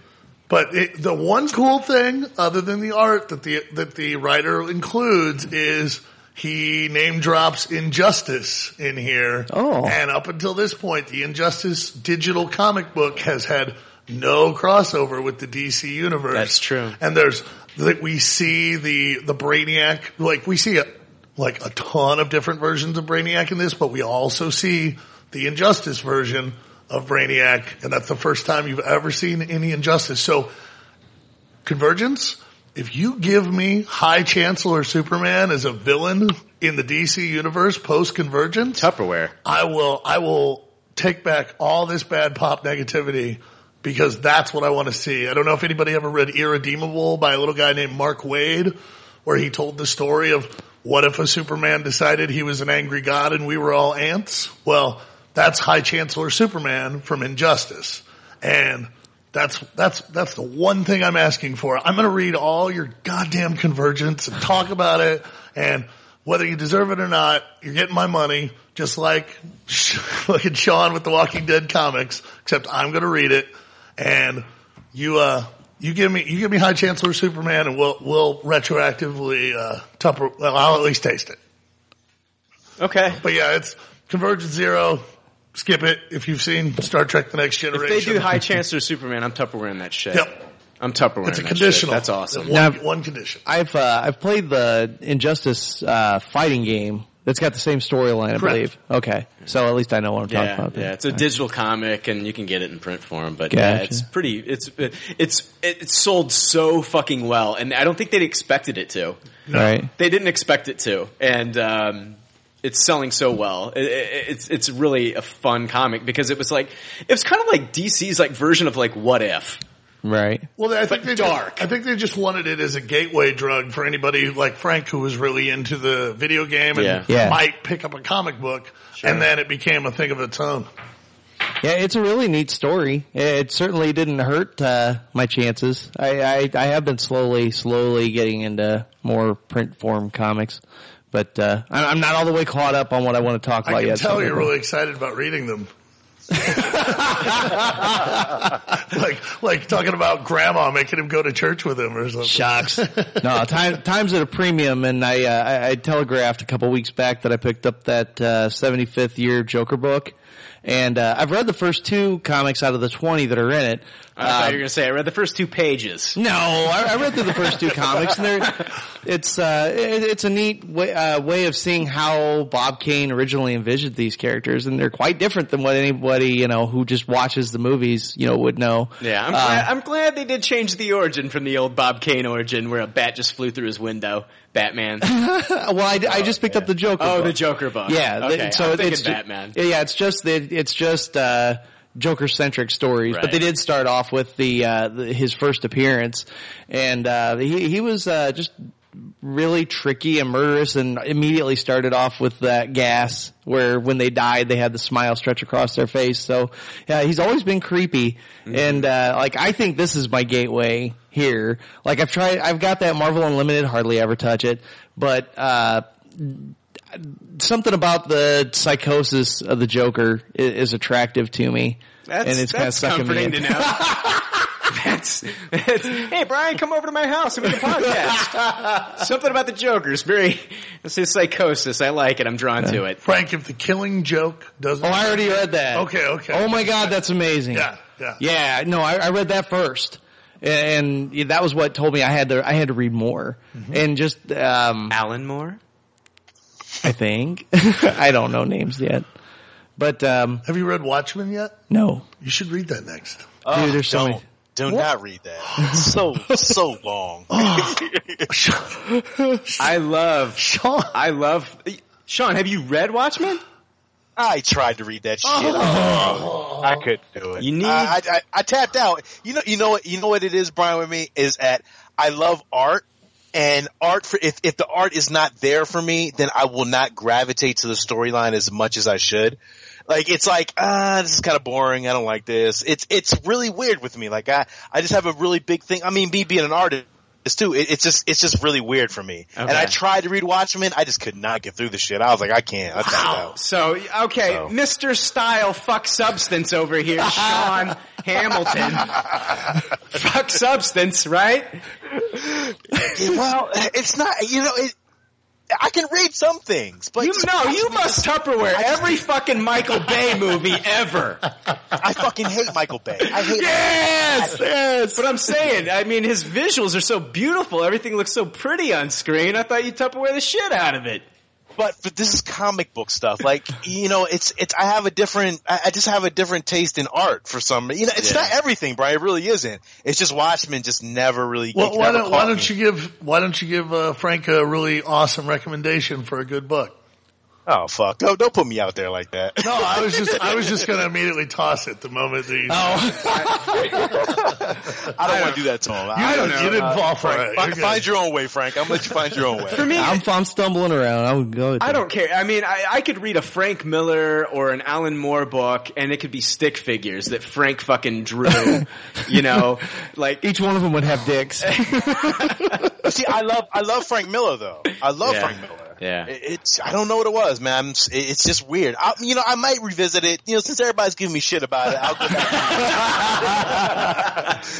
Remember, we are anti-bullying. I can't give you shit because I didn't read it either, so.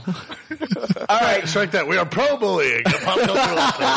David, thank you for injecting some comic books into this fucking podcast this week, sir. That's very cool of you, so thank you.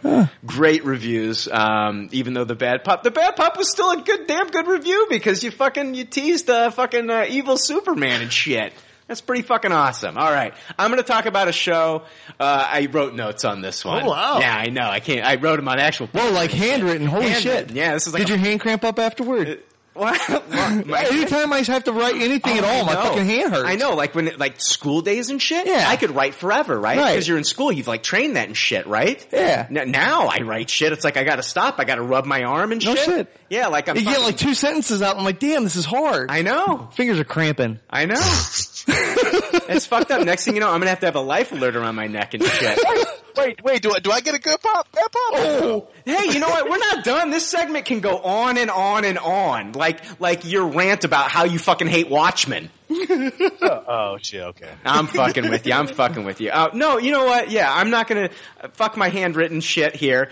Sean, what do you have for good pop, bad pop? I'm horrible to my guests. I don't let my guests fucking, get their good pop, bad pop out of the way. And Sean, what do you got for us, man?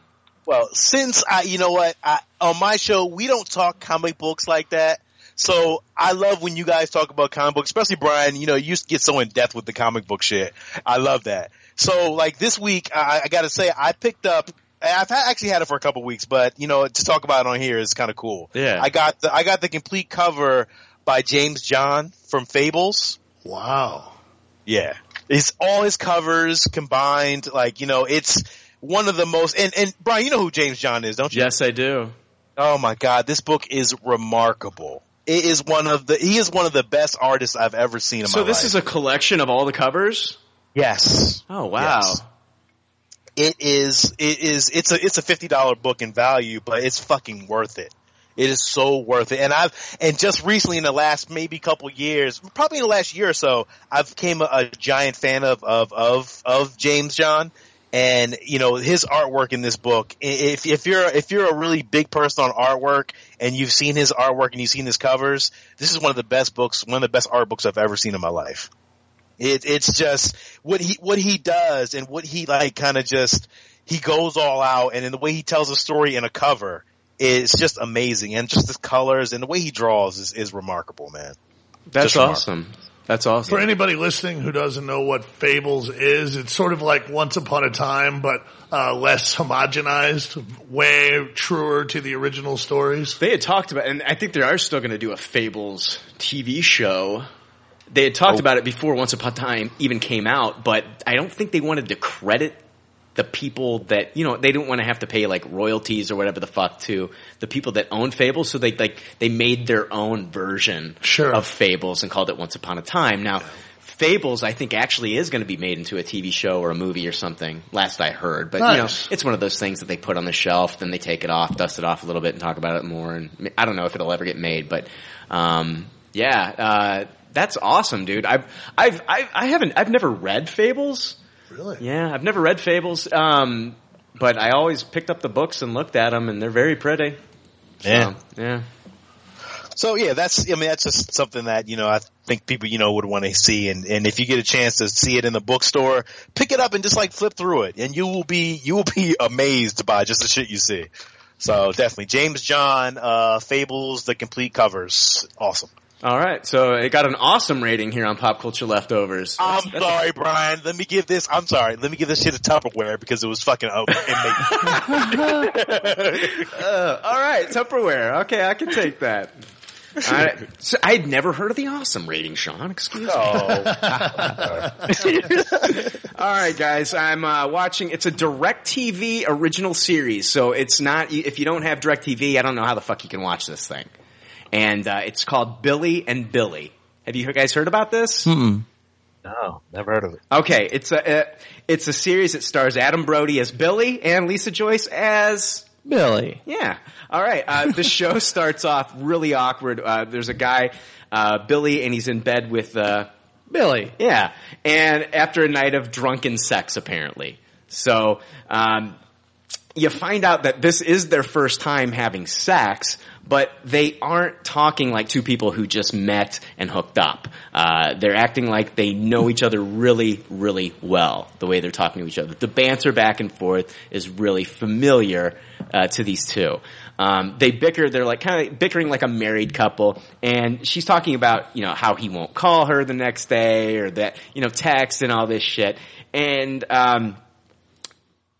like he does this all the time, like he's hooking up with different women all the time, and she's just like another notch on the bedpost. And they're trying to figure out if they're gonna see each other after this night of drunken sex. And so, let me get to the hook of this show. By the end of the episode, they're laying in bed, and she says, "Who's gonna tell mom?" Oh! Now hold on.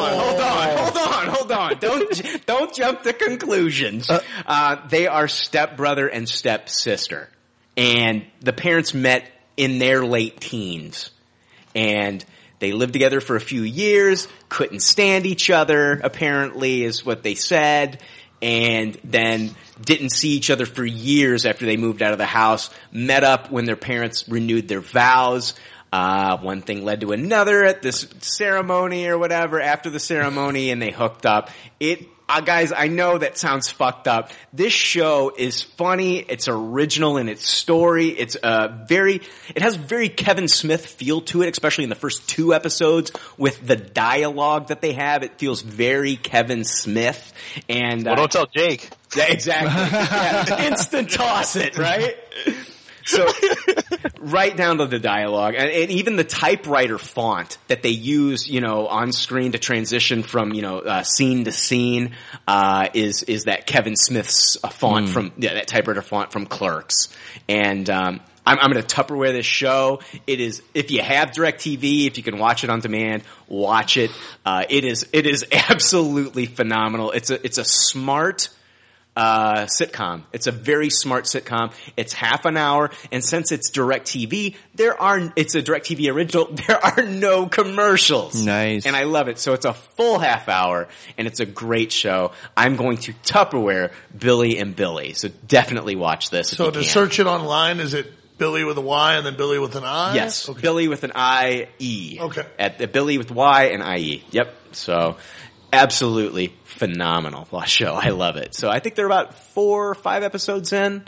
So yeah, watch it if you can. Yeah. That's, my, good pop, bad pop. Anybody have anything else? I got one other thing if nobody else got anything. Go for it. Yesterday afternoon, while I was waiting for floor finish to dry, I watched Furious 7. Sean, you watched Furious 7 as well.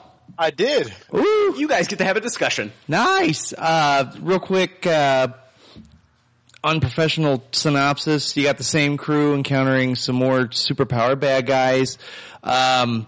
In this one, it's more about revenge. We've got Jason Statham in it, and he plays the brother of Owen Shaw. His name's Deckard Shaw, and he's out for revenge. They play it off as if the death from one of the characters in the third movie is tied into this, that he did that. So it kind of makes that one a post-quill, I guess. Happened later than in the series than what actually occurred. I don't know. Anyway, so without getting too deep, going like frame by frame in the movie, it's very much in line with the rest of those in the series. Lots of over-the-top action set pieces. It's like a popcorn flick. I mean, you really can't watch it too closely for its believability because that's not going to happen. But it's very fun. Kind of give me like a little 80s-ish action movie spiel, like with some one-liners with The Rock and stuff. He gets out of a truck at one point with holding a Gatling gun, and she asks, "Where did you call for backup?" And he goes, "Woman, I am the backup." And so it's fun. For me, the movie is a high-tasted. Your typical things that you would expect that aren't there, like super deep story plot. I mean, you don't need that in every movie. Exactly. Sometimes you just want to shut your fucking brain off and watch Expendables and watch Fast and Furious. Right. One of the things. Yeah, you don't want to read Watchmen. You just want to see pretty pictures in a book, right, Sean?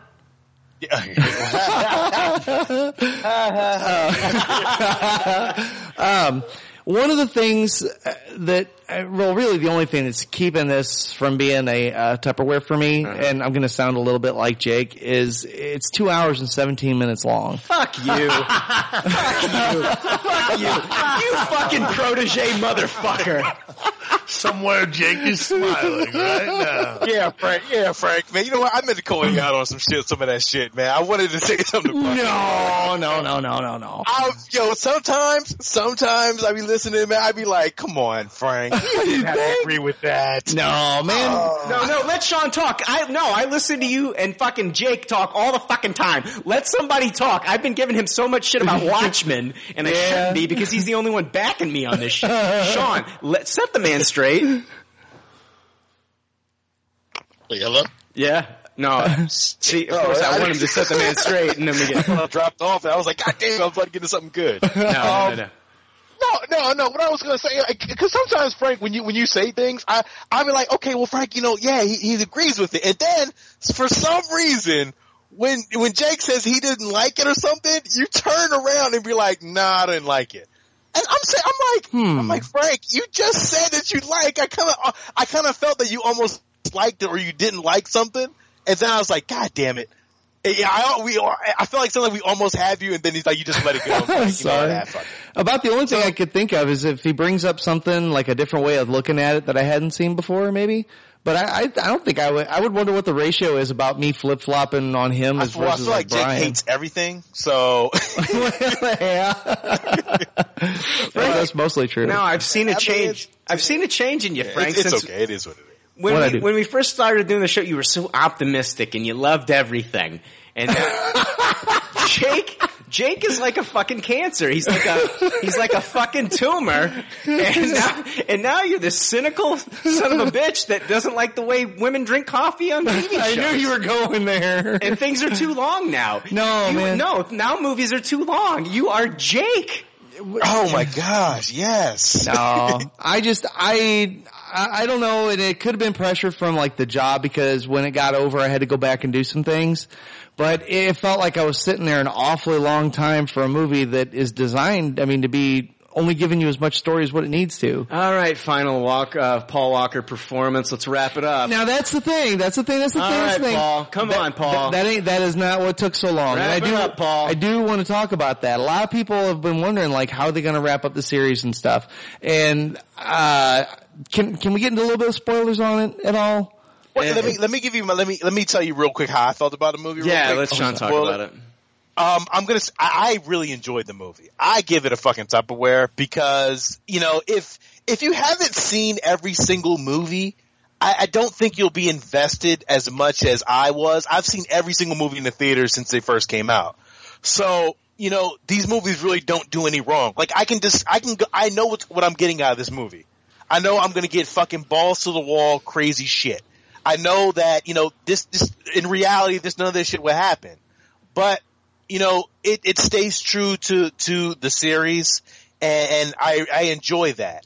I don't have a problem. Like there's no ring that I wouldn't, and there was so much emotion for this movie because, Paul Walker did pass away. And I'm gonna be honest with you, I got fucking misty eyed like a motherfucker. I ain't gonna lie to you. And I'm a 6'2" black dude. And I'm gonna tell you right now, like I felt some type of way. And if you've lost a person in your life, there's things that just like, oh man, like it's just fucked up, and it was just really a sad thing. And I really do. I enjoyed this movie. Frank's the guy. Like, this fucking funeral's too long. No. Jesus, I barely knew this guy. I let it all go, Frank. I didn't care about He was Elsa. He let it go. You need to be Elsa, Frank. Let it go. That was my favorite part of the movie was how they handled that situation. Okay. And I think if I wasn't mistaken, like those individual shots of the remaining actors' faces, I got the feeling that they just told them like think of Paul, and I think they got misty-eyed because they look different there than they did every other step of the way. Yeah. And how they just ended it. The themes of family were already strewn in through this. It was very easy for them to just walk right into this and have it be respectful and just have him be put away. Okay. Can I make an assumption? Yeah. And you guys can answer it if you want to spoil it. If you don't want to spoil it, you don't have to answer it. So he dies in the film. Correct? Spoiler alert. No. Okay, guys. Andy Serkis is playing him now. No.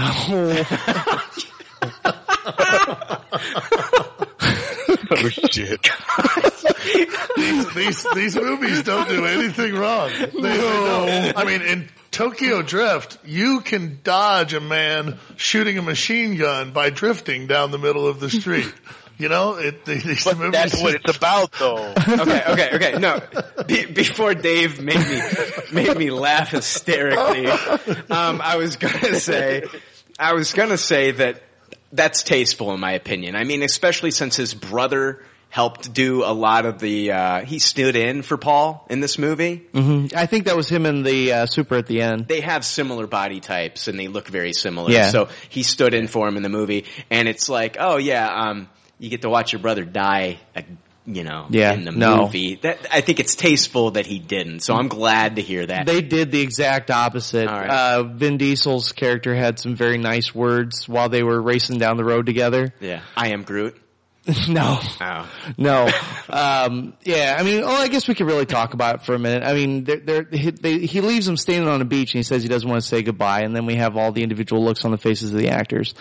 And then he leaves in, the Charger, and then pulls up a white Supra, and it's Paul. I don't think it's Paul. I think that's his brother there. Yeah. But they're at the red light, and he says, "What, you thought you could get away without saying goodbye?" And then he talked a little bit more about him while they're racing down the road. And then just the Supra departs. It takes an off ramp. That's very tasteful. Yeah, It was so amazing. classy. It was classy. It really was. Yeah. There's a first time for everything in the Fast and Furious movies. No, it really was. It was very, very well done. And Dave, you're taking it too far. You son of a bitch. We're having a moment here. This explanation of this movie is getting a little too long. No. Hey guys, you know what I've learned? You know what I've learned from this? Never try to propose to a woman in front of fucking Dave, because he's gonna ruin that shit. What are you getting on bended knee? Oh, you're fucking head. you know when you're at the zoo and you're taking your kids and it's their first time seeing the hippo and you think it's, oh neat, the kids are looking at it. Dave's that one that farts fucking loud and shits all over the place in the video. Yeah. Yep. I'm sorry, man. I just met you and I'm saying this shit. I find your spite delicious. He's feeding off of it now. He's literally feeding off of it. You're a fucking heckle leech. No, but that's my question is, how is Jack Burton? He was okay. Really? I thought it was only okay. Do you think that, okay, so do you think Kurt Russell just did this movie as a cash grab, or like, did you like his character? Did he give you a good, was he fucking, you know what I mean? Was he, I don't know, Glenn Close in Guardians of the Galaxy bad? No, not that. I mean, I would say his performance was a taste it. It wasn't like, oh my god, it's fucking Snake Plissken or anything like that. I mean, it should have been. Wait. I know, that would have been cool. Did the there was some neat stuff. Show up? He had a Snake Plissken he had a Snake Plissken moment in the movie where it was fucking pretty badass. And then it just really kind of just ended like right there. It was like, oh yeah. Yeah. And I'm more worried about telling anybody about what's going on with that than no, he didn't. Okay, sorry. Yeah, he didn't. Okay, he made it out, I think. I think so. Yeah. Okay, sorry. I was thinking he didn't, but yeah, I know what you're talking about with the wink. Yeah. Yeah. That was, yeah. I was like, that was cool, but what the fuck was the point? Like, sorry. Like there were moments of like, oh, what was the point of that? Like, okay, well, you know, it's a Fast and Furious movie, so I expect that. Right. Yeah. I mean, it didn't take me out of the film that he was in it. I just didn't, I mean, it wasn't like, oh my god, it's him. I mean, it was okay. It meshed with the rest of the film. Yeah. Well, I mean, I guess in a Fast and Furious movie, you're not going to say, oh my god, it's him, because there's like 17 other hims in this movie. True, yeah. Don't they have Tony Jaa in the film? Yep. He is in it. He was badass he was badass as hell in this movie too. Dude, Tony Jaa could be in a fucking Bagel Bites commercial and be a badass. The guy is fucking awesome. So is Djimon Hounsou. Djimon Hounsou? Yeah. No shit. Yeah. He was the other mercenary group's head. He was in the chopper there at the end. Yeah. So, I mean, yeah, there was so many names. It was good. I mean, there was sometimes so much is too much. It just went on a little too long. Focus less on the number. Sometimes so much is too much. The ending certainly what didn't take me out of it. I love that part. That was an absolute Tupperware. But you gotta look at the movie as a whole. There was so much going on at all times. Sometimes it was a little hard to keep up with why they were at where they were. You know what I mean? My palms were sweating. Yeah. I was nervous at some points. I was like, holy shit, is that gonna happen? Right. That's a sign of a good movie. Yeah. I mean, all those action set pieces were great. It was I'm gonna say the plot, and I know it's what I should expect, but I should usually be able to keep up with a plot.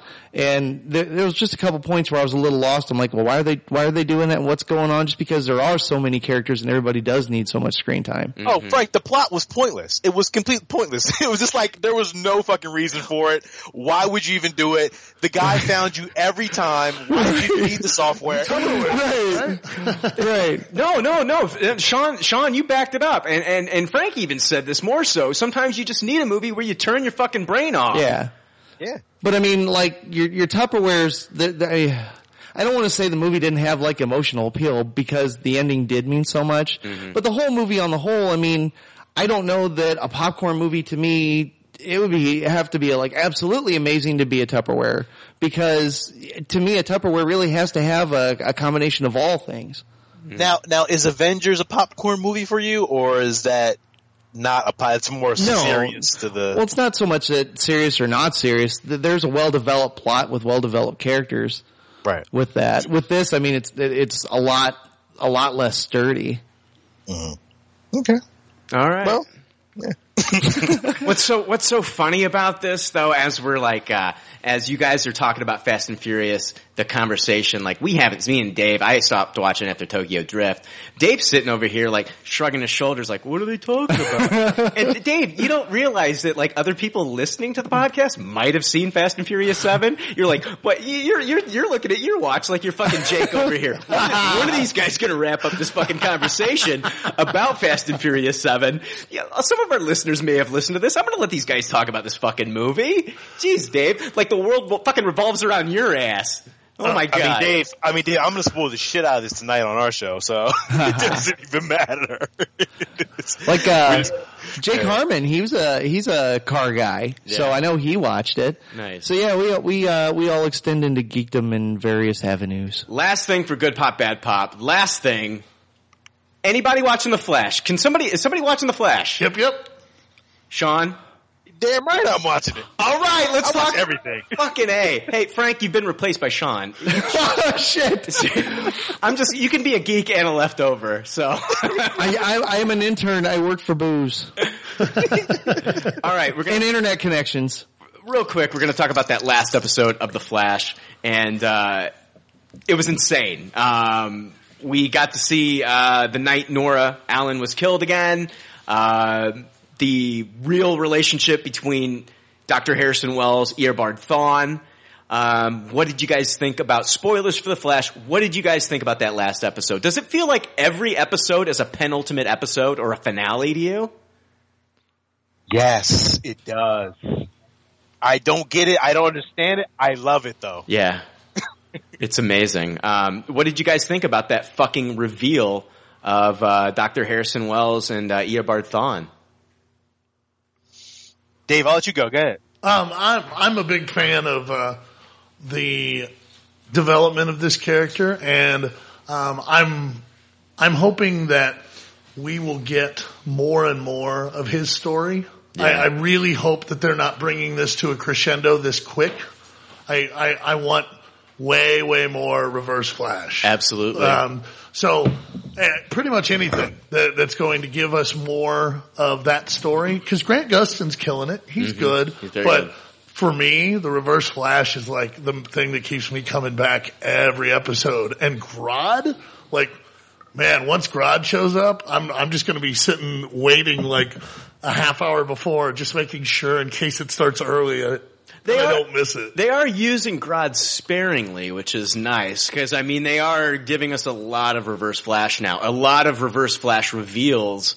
You know, like, we get one reveal, and then the next week we get another reveal, and then more reveals. I mean, I thought the twists and turns, I don't know, there's more twists and turns than an M. Night Shyamalan movie in The Flash, and I love it. I think it's working really well. The rogues have always been the thing that makes me love The Flash. Because Wally West has been kind of on the back burner, but I've still been reading Flash because of the rogues. Barry Allen's cool. I got no problem with him, but Wally was what always brought me back to The Flash. And through the New 52 and the little bit of Wally West we got, which is a totally new character, so I'm not as invested as I used to be. The stories of, like, shit, Captain Cold's on the Justice League now. You know, I mean, they've really focused in on what a great rogues gallery he has. And that's something that I think was treated like a punchline in the past. And now they're getting the respect they deserve. It's not just all Batman rogues. We're getting the Flash rogues are getting their time in the sun. They're not the B-listers or D-listers or whatever. But even if they are, they revel in it. Yeah. They're like, yeah, so what? Well, I mean, they're like the superior foes of Spider-Man. Absolutely. Which was like one of the best books I've ever read. Absolutely. So. Sean, what did you think about the fucking reveal, dude? I love the reveal. I thought it was, I felt like I expected it the whole time, but I didn't. Like, it was weird. And the show just keeps knocking it out the park at every angle, and every story, even though it's CW, sometimes it gets a little like lovey. I don't care though. Like, I have no problem with any of that. Like, what they're doing right now, it works for me, and I can just keep watching this show. And first of all, the special effects are fucking amazing. One of the best special effect TV shows right now. You know, using the Flash is just amazing. I love it. And if you guys are frustrated because we're not speaking specifically about the reveal, it's because you need to go watch the show. Yeah. Like, we want to talk about the reveal in specifics, but we want even more for you to watch it. So please go watch it. If you bought it on iTunes, he's looking at me. You should watch it.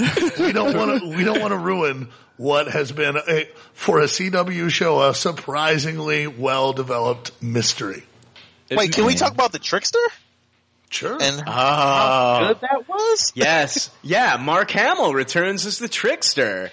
And it was absolutely amazing. And they actually showed images of him from the original 90s series as the Trickster. So he reprised his role, and it was amazing. And there was even a scene with him and John Wesley Shipp, who played the original Flash, together in a scene, which was very fucking cool. But I loved it. Tupperware Mark Hamill. Gives me hope for episode 7, man. Still got it. Yeah. Well, he was also in Kingsman. I didn't see it. Yeah. Mark Hamill was in Kingsman. Sean, what'd you think of Trickster, dude? Oh, I loved it, man. I thought Mark Hamill was so on point. Like, he even had like a Joker vibe. To sometimes. Yes. That's what I loved about it. Yes, he did. I think they tried to do that. I think so too. Yeah. Yeah. It was very like a Joker nod, for all the diehard fanboys of, Mark Hamill's Joker. Well, and he's got it's just got to be like slipping on an old pair of comfortable shoes. Just like, I get to do this again. Yeah. All right, guys. I think what we're going to do right now is, I'm good, I can't even fucking good talk. Papped. I'm good papped, bad papped out. I'm good popped, bad popped out right now. So we're going to take a quick break. We'll come back with the news.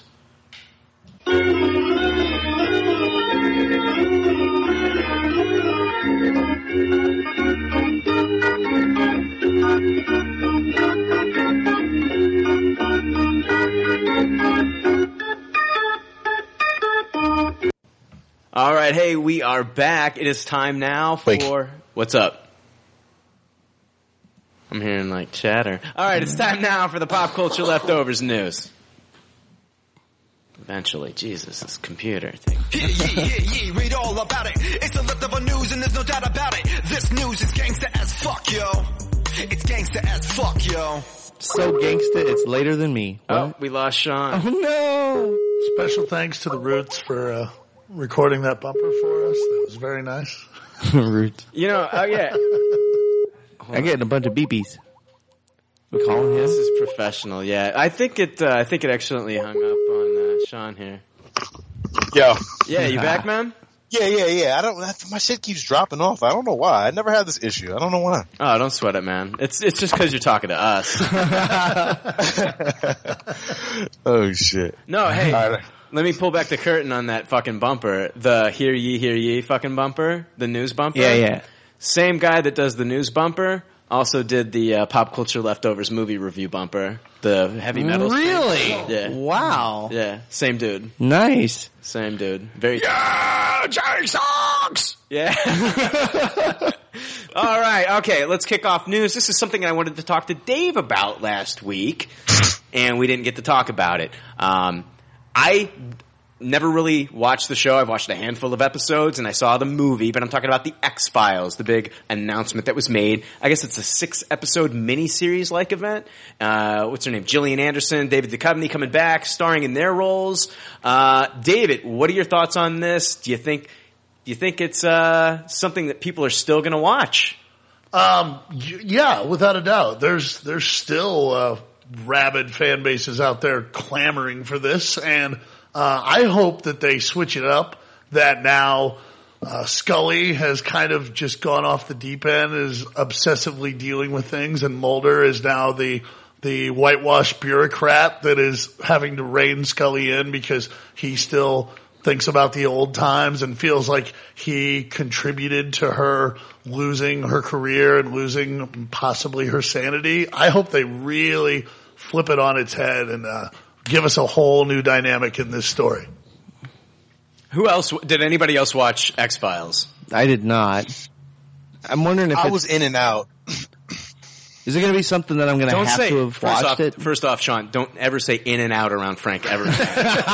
Okay, because it could turn I know, my bad. Yeah, it could turn into a whole lot of different things. And it's not consistent either. Like, I would have let that one pass. I didn't catch it. Mm-hmm. But it's the ones that you don't think that I'll grab onto. I didn't really get to don't watch. Don't ever say grab onto again, Like, I didn't really get to watch a lot of TV growing up. When I would go hang out with Brian, like when I was young, that was the most TV I got to watch.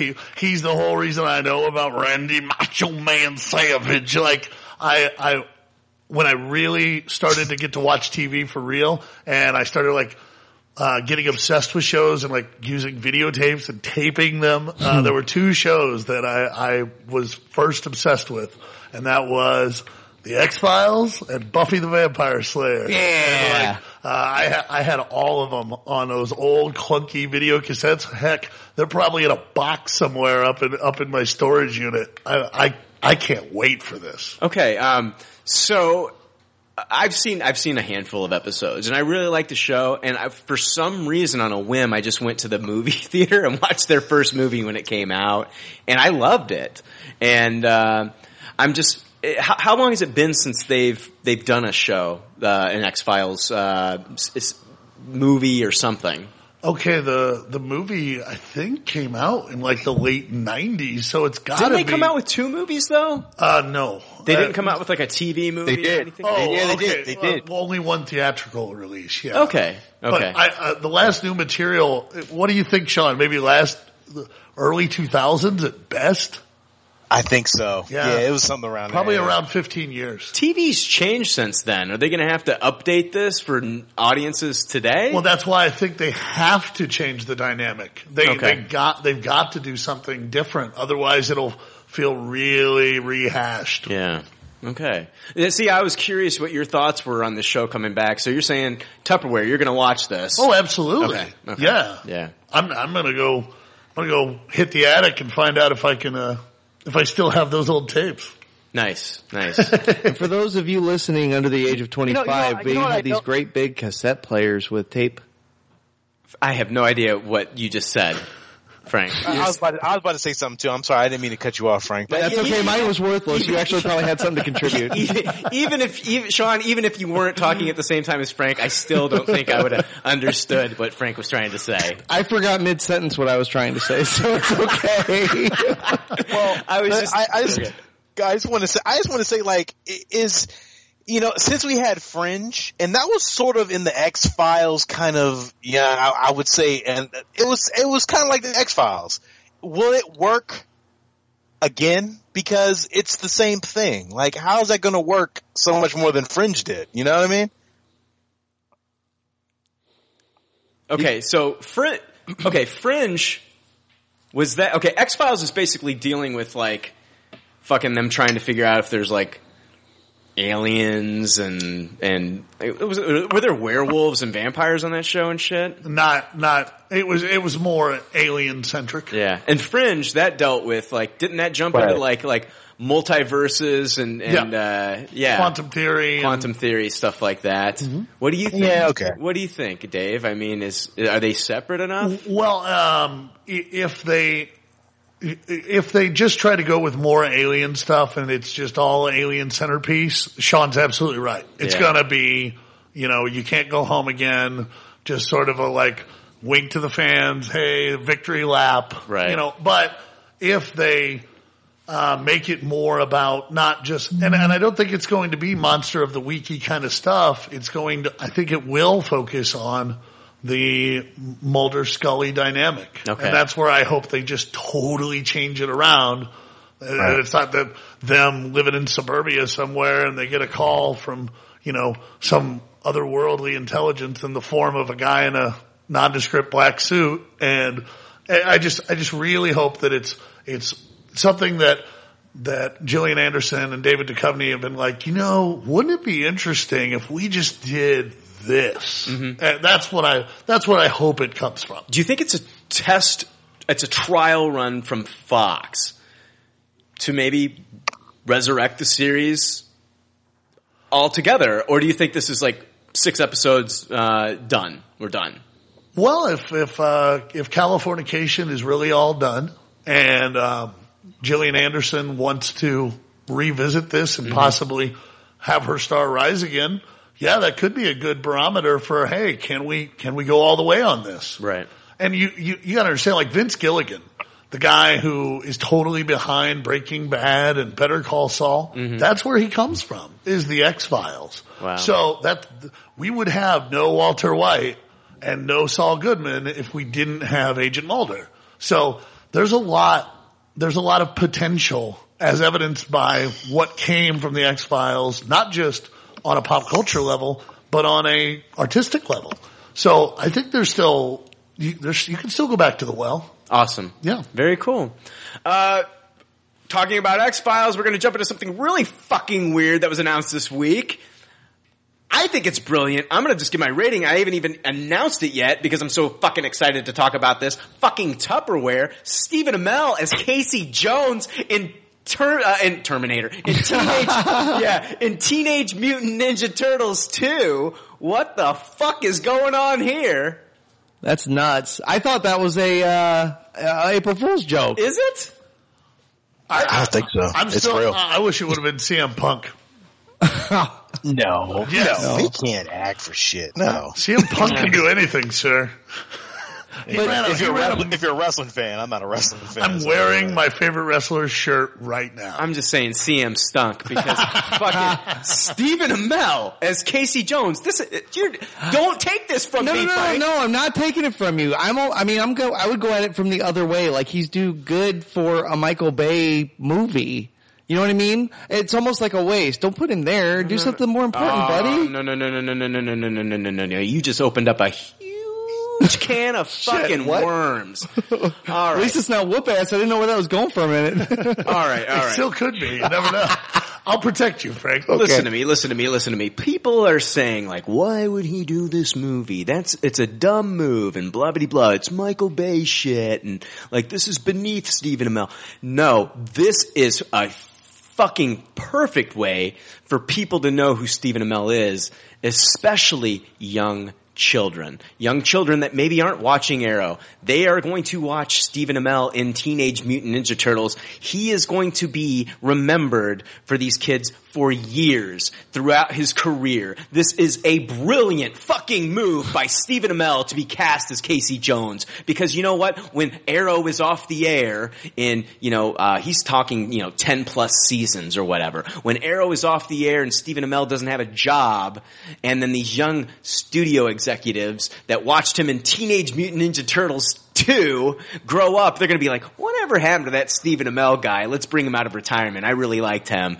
And they're going to remember this fucking Teenage Mutant Ninja Turtles 2 movie because they are going to remember him from their childhood. It's fucking brilliant. You want to be in a kid's movie. That's why a lot of these comedians like Will Ferrell did Elf because they want the kids to remember their face when they get older so they'll watch their shit when they're older. That's a good point. It is a great fucking point. So I think this is a brilliant fucking movie. Great point. Yeah. And he gets to play opposite of Megan Fox. Say about her what you will. If there's a scene where he gets to make out with her, it's a win-win for him. Of course he's gonna. There's no way that doesn't happen. And you know what? Let me think about this. You know what though? Yeah. It's the fucking talking before and after when you're trying to get in face clothes that kill you. I know, Frank. I totally agree with you there. And another thing is, I'm just gonna say this on a side note. If, you know how she's got the fucking toe thumbs?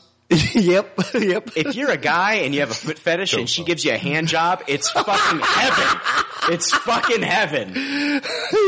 They should totally make that what Christian Gray's obsession was about. Where have you been all my life? Sean, talk to me about Stephen Amell, Arrow, cast as fucking Casey Jones. Okay, first of all, I may be the only person on this podcast right now who loves turtles. No, dude, I gave it a taste it, man. That's right, you did give it a taste. I did give it a taste. I gave it our version of a Tupperware.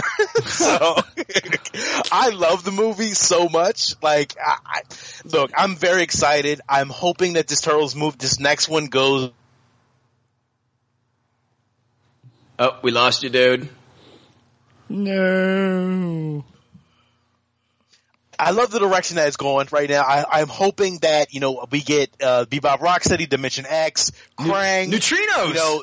Just injecting Casey Jones makes it all worthwhile. And, I can't wait to see what happens. Stephen Amell is awesome. I love him in Arrow, so there's nothing that I can't object to this at all. I really hope that Amell is able to show Warner Brothers, hey, I can be a movie star too. That's what I hope comes out of this. Sure. True. I mean, and look at like Evan Peters with Quicksilver. Yeah. If the part's written properly, could knock it out of the park. I just don't know that we're going to get anything anywhere near that fun in Michael Bay Turtles movie. It's not it's produced by Michael Bay. I know we've been through that. Does it have a director yet? It has. Do they have the same director returning, or did we get a different director this time? Different director this time. Okay. Different director. Because that first one was a nobody, right? Pretty much. It was a Michael Leesman or something like that, right? I don't know. Yeah. He hadn't done a whole lot before somebody. that. Hey man, if you give me, yeah. Go ahead. No, he stepped away from it, so I know that they're them injecting somebody else. They probably want to go in a different direction with it. I have no idea. If you give me Krang in the sequel, I'm in, man. I'll road trip to watch it with you. Now, Dave, did you see the first movie or no? I did. Okay, you didn't like it? No, I thought it was decent. I mean, it was one of those that like I had to take a step back and detach myself and be like, this is not the comic book. This is not the action figures that I played with when I was young. This is something new. It's not made for us. It's made for kids growing up now. This is their Turtles. And I thought, you know what? When my son's old enough to watch and be introduced to the Teenage Mutant Ninja Turtles, I'm probably going to show him this movie. So it's a taste it in my book. Hey Frank, did you see it? Yeah, I saw it, and I'm kind of biased. I mean, I think I tossed it at the time. I'd say it's still a toss it because I've got no inclination to go back and watch this thing. You told him not to flip flop. Huh? No, it's not. No, I know. Did Jake like it? I'm saying Jake actually gave it a taste it too. Yeah, I think Frank's holding strong to his opinion, and he's just doing what you wanted. Well, see, I can't stand Megan Fox. I mean, some of that put me off before I watched it. Because, did you hear about the quote she said about how, look at Terminators, it makes $1 million. So if you don't like it, you know what, fuck you. She actually said this. Mm-hmm. And it's absolutely... Frank, I agree with you. That Megan Fox was the worst thing from Turtles. If they would have replaced her with Emma Stone, I would have been happy. Yeah, that would have worked. That's a great choice. Exactly. She's really horrible when it comes to like talking to something that is not there. Or anything. Like... talking in general. Sean, did you see Birdman? I did. I loved it. Gonna say, I was like, if you're an Emma Stone fan, that's a different turn for her, and it's well done. But you know what's funny? Emma Stone was ugly as shit in that movie. Right. She did horrible in that movie. But good for her. Yeah, I mean, for the character that it was, it worked. But oh my god, it showed back to Mr. Style, no substance over here. I'm sorry. I can't help it though. She wasn't a looker in that one. Despite she was a looker, I guess. There was something to me about horrible movie. I mean, I know I'm a pervert and shit, but like Michelangelo just kind of like took me off guard. I went to go see it with my 10-year-old son, and he was like disturbingly like gross toward April and stuff. Like just some of the stuff that he was saying was creepy. Like this is 50 Shades of Michelangelo. Like he's fucking whipping her and shit. No, playroom. Nothing quite that bad, but like it was noticeably like, whoa, dude. You like the half shell? Let me show you the full shell. Frank is the authority on inappropriateness, and if he says he didn't like it, that's a problem. Because I probably already done it first and 10 times worse. So the bestiality. No, I've never been there. No, not you. But I can understand why you question it. Not you, man. Hey, Brian, the title of the show, BCF.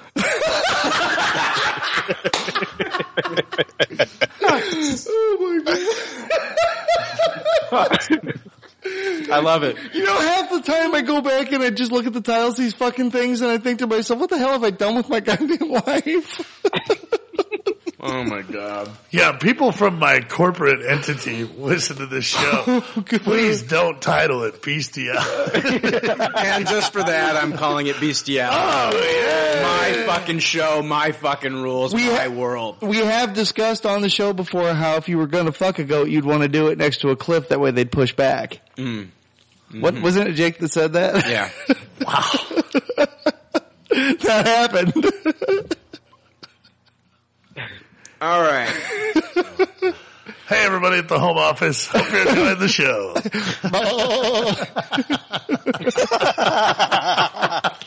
At least you didn't do that scream thing.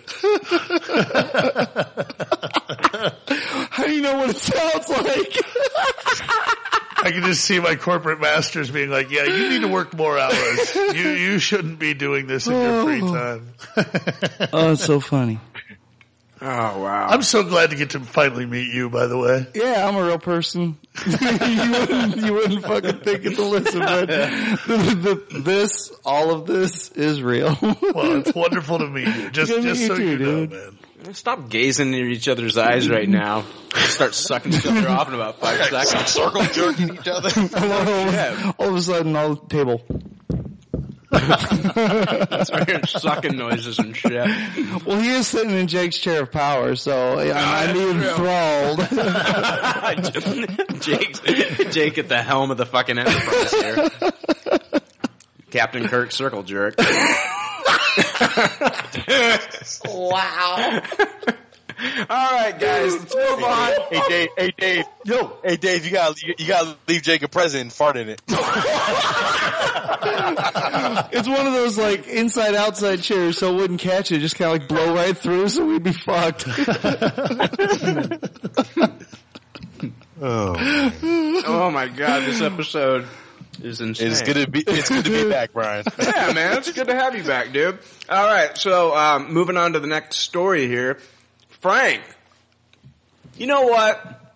I've been asking you to watch Doctor Who. Hasn't happened. All I ask for you now is just to watch one episode. I know. Okay? Blink. Okay? That's your fucking homework. All right? When you got that 1 hour. Okay. Watch I Blink. promise. Okay. I got Netflix on the fucking thing. I'll just tell people this is what I gotta do. The reason I'm asking you to do that is because we found out some pretty fucking awesome news on March 30th. In a mashup, we are going to be getting Game of Thrones actress Maisie Williams is going to be she's going to be on an episode of Doctor Who. Or multiple, possibly. What? Yeah, did I just blow your fucking mind, Dave? What? That noise was me clapping, not fapping, Don't by the act way. like you hadn't heard this. I hadn't heard this. You had not heard this. No. Oh, wow. Well, We'll pop holy this cherry with it. fucking shit. That's Wow. amazing. Yeah. That is good news. If there's something that could draw me, like I'm being lackadaisical about it, you've been telling me about Blink for a couple of weeks now and I still haven't done it, but like when that comes out, I'd be guaranteed to see that. That could be the hook that draws me in. I'm going to try to get this Blink watched, man. I am. So Arya Stark is going to be on Doctor Who, and the showrunner Stephen Moffat, he said in a press release that quote, her character is going to challenge the Doctor in unexpected ways. Ooh. Now listen to this. This time he might just be out of his depth, and we know Maisie is going to give him exactly the right sort of hell. What okay, me, I'm like trying to dig into like what he said. You know what I mean? Trying to figure out like what her character is going to be in this. Could they make her the devil? That's what I'm thinking. Devil's daughter. You know what I mean? Like he faced the devil in, you know what I mean? In one of the episodes in season 3 or 4 or some shit. And could he be like the devil's daughter or something, Dave? Am I just reading too much into this? What if they made her a reform, like what if she's like a reformed Time Lord? Like what if she's another Time Lord? What if she's the Master? You think? Oh my God, please let Maisie Williams be the Master. It doesn't sound like she's going to be one and done. It sounds like she's going to be a reoccurring character on the show. Because like, seriously, let her be the Master. She would have the time because the Game of Thrones commitment doesn't take up that much of her time. Sure. She does a lot of touring and stuff for that. Yeah. This is awesome, dude. Yeah. Because the Doctor's now this old, like creaky old man, and now the Master is this, fresh-faced little girl who can manipulate anything or I think you're anyone. onto it. I think you're onto it, Dave. Man, I so hope that's right. Yeah. Can I chime in? Yeah, go for it, man. I have no idea what the fuck you guys are talking about. This is Sean. This is basically Dave's Fast and Furious 7 fucking conversation. Revisiting. I'm sorry, Sean. I didn't mean to do that. Well, Doctor Who related, I've got a couple more things, but Doctor Who related, our very awesome listener from England, Dan West, sent me a personal video, and it was very touching, and it was to me, and I really appreciated it. And he sent me a present, and I wanted to tell everybody what it was. I opened it off air. It is something I knew this was in existence, and I always wanted one, and now I have one, and I blew the fuck up when I saw it. It's a Doctor Who sonic screwdriver universal remote control, and it is amazing. And I want to thank Dan West from the bottom of my heart for sending that, because it is pretty awesome.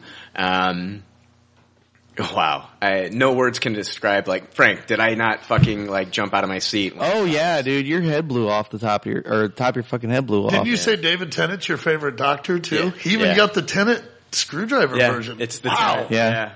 He asked a couple months ago what your favorite Doctor was, and I don't even think I was bright enough to pass that message along. I think Jake had to tell him. I love the 10th Doctor. He even said hello to me in his message. Like, hello, Dan. Yeah. You are an amazing human being.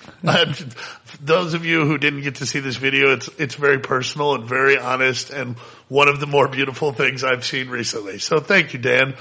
Cheers to you too. Oh, Dave, you're wanting to suck Dan off now. Jesus. I got a lot of love to give. What can I say? It's finally nice to meet you, Frank. As Dave's like kissing your hand and shit, like he's a creepy French guy. No, it wasn't nothing all that formal. We just fist bumped. Enchanté. All right. Sean, I'm sorry you're kind of out of your depth. You don't watch Doctor Who, do you? Dude, you know what, Brian? You know what's funny? When we mentioned, I think we talked about it years ago, and I was gonna do it, but I can't bring myself to do it. Like, I don't know what it is. Yeah. I can't, like, jump into the realm yet. Like, dude, I'm just gonna wait it out for a while. Watch, if you have Netflix, dude, just watch, I think it's season, of the reboot, I think it's season 3, episode something or other. It's Blink. Watch that one episode. Just watch the one episode. If you hate that episode, you hate Doctor Who. It is the best episode, and you don't have to watch. I can't do that, bro. I can't do that. You don't have to watch any other Doctor Who to get that episode. It doesn't deal with really any of the other lore. It's a separate, self-contained episode. It's just a really good story. Oh man, I gotta watch the whole thing. I feel weird not watching one episode. I'm a completionist, so I gotta watch the you're first dealing episode. with 50 years of continuity. There's no way. Well, I'm not going that far back. He could start with Eccleston, though. You know, he could start with. Yeah, that's Eccleston. what everybody told me. Start with Eccleston. But see, think about Blink as like a single, like a Twilight Zone episode. That's the way you should think about it. Just like watching a Twilight Zone episode. You know, like, and if you like it, well, you can watch the other episodes. But if you don't like it, you never have to watch it again. Like Starship Troopers. Do you want to know more? Yeah, exactly. Also, Doctor Who related, Stephen Moffat was talking about the potential of a Doctor Who Sherlock crossover. But he says, don't hold your breath. It may not happen, but it's something that people have been talking about. I think they're kind of throwing it out there. I think if fans kind of talk about this more on social media and it becomes a thing, I think they'll make it happen if they know people are going to watch it. So, Dave, do you watch Sherlock? No. Neither do I. I have watched I've watched episodes, but yeah. I stopped watching it after he stole the rightful casting from my Keanu Reeves for Doctor Strange. Wow. I will not be watching the crossover episode. Shut up. I do not support racist actors. That's true. That's my boy right there. There you go. Listen to him. Man. So But I do watch Sherlock too, though, so I can't, I'm not mad at it. Well, if you support my belief that Keanu Reeves should be Doctor Strange, just like it as a Facebook group. We're up to 140 likes. Yeah. Maybe Hollywood will Maybe they're going to listen with those kind of numbers backing it. Marvel Studios, take note, 140 people are very pissed off about casting Benedict Cumberbatch. Wow. Keanu's not making any racial statements either. I'm going to throw that out there. So That is true. But yeah, Stephen Moffat is both the showrunner for Doctor Who and Sherlock, so of course people are going to talk about this. But even cooler news is that one of the Doctor Who alumni, Arthur Darvill, who played one of my favorite characters, he made Amy Pond tolerable. Rory is now going to be on Flash and Arrow as DC time traveler. Booster? Rip Hunter. Oh, so close. Yeah. So close. I know. Dude, what do you think? Is DC gonna do anything with Booster other than comic books? Do you think we're gonna get to see live action? Well, maybe in that spin-off show. Yeah. There's going to be a bunch of people in that. Yeah. Man, give me some Booster Gold. That would be amazing. Absolutely, man. Absolutely. Has DC even announced a Booster Gold ongoing yet? Oh man, with Convergence, he's been in the current issues of Justice League 3000. Have you been reading any of that? No. Oh dude, it's crazy. I got the Booster Gold 3D lenticular issue. The original Booster Gold and Blue Beetle are current members of the roster of Justice League 3000. That's awesome. Yep. That's awesome.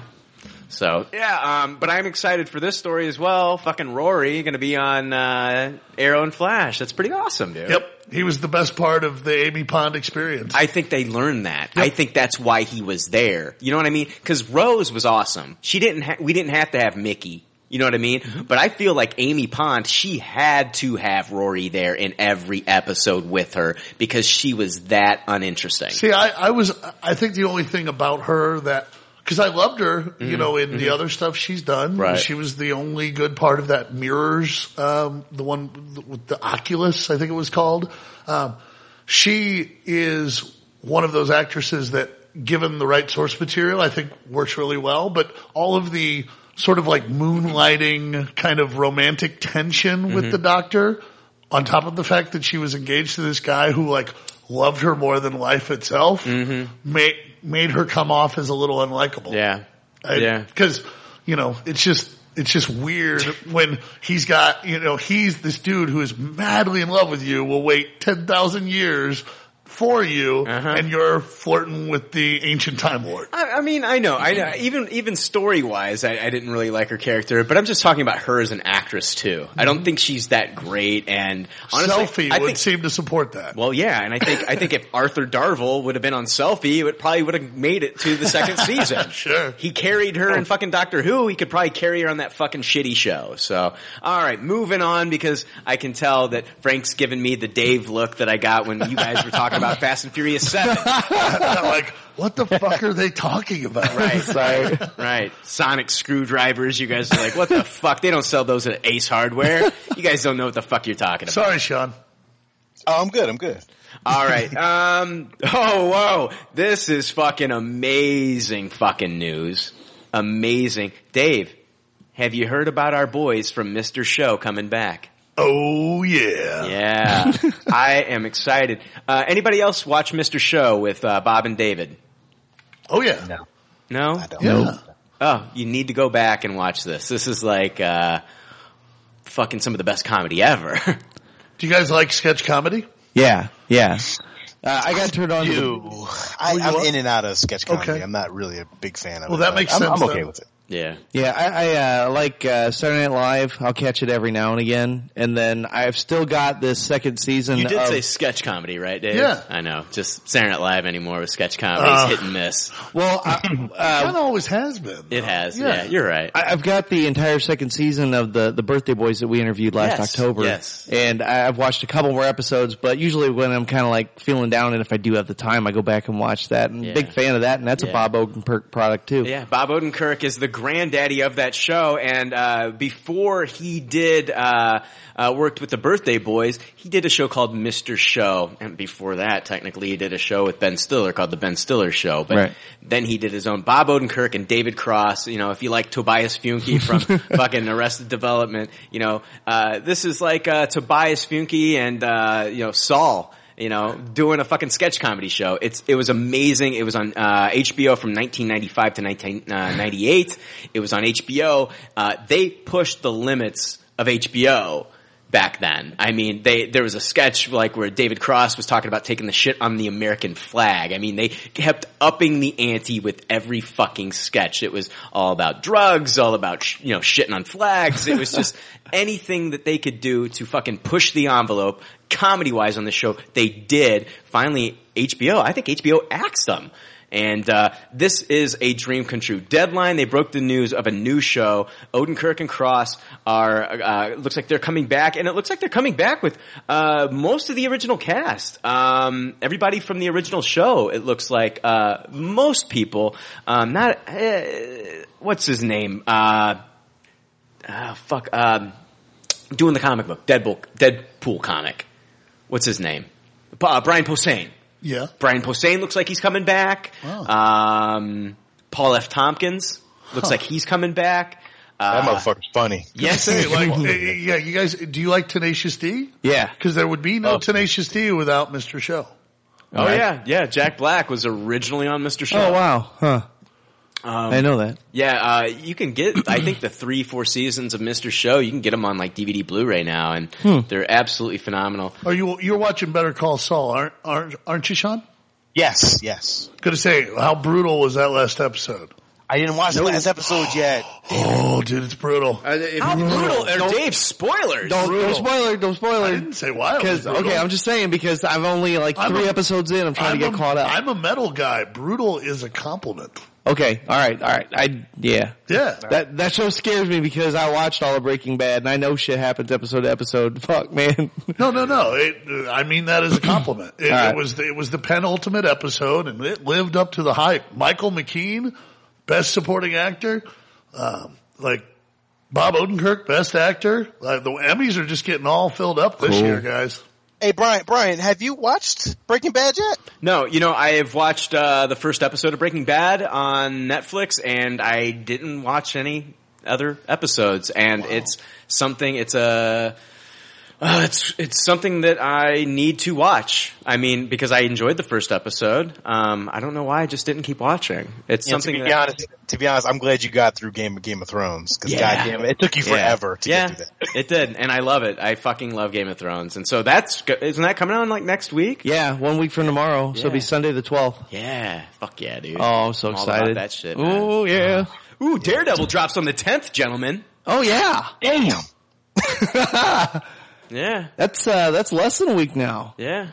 Yeah, but are you guys gonna binge watch that and review it on the show, or are you guys gonna go episode by episode? No, I think we'll do. I don't know. I know I don't have the time to try to cram it all in before a Sunday episode. I'm at the mercy of Frank and Jake, and so if what's going to happen is we'll talk about the pilot, and then I'll talk about the rest of the episodes.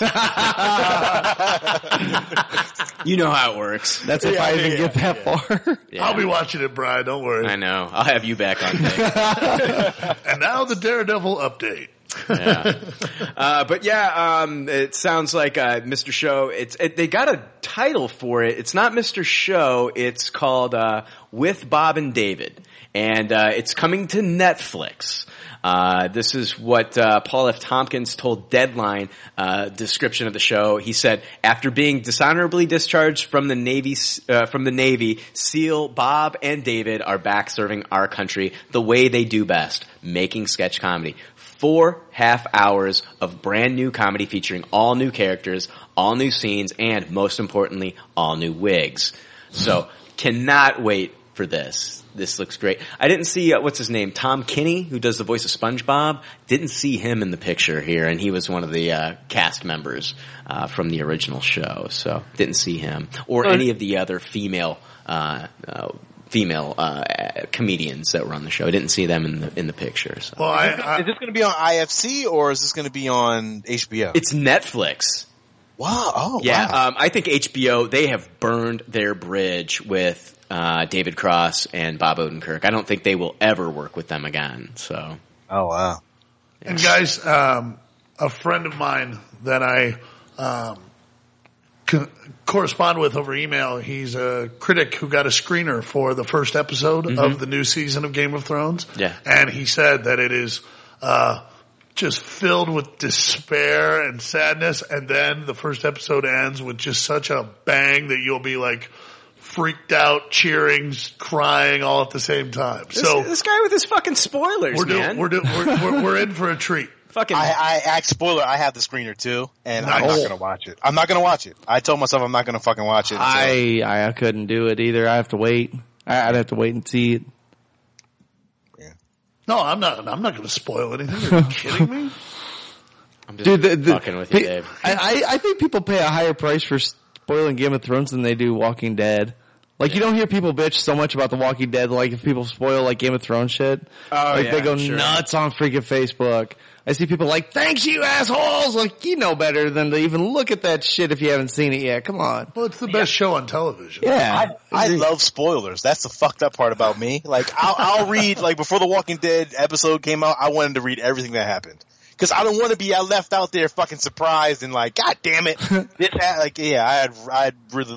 read everything. So if I can find, like the funny shit is I never read the Game of Thrones books, but I read the whole Wikipedia page. Oh wow. I always think I want to be spoiled until then I do. I accidentally stumbled across how Breaking Bad ended and I'm like, man.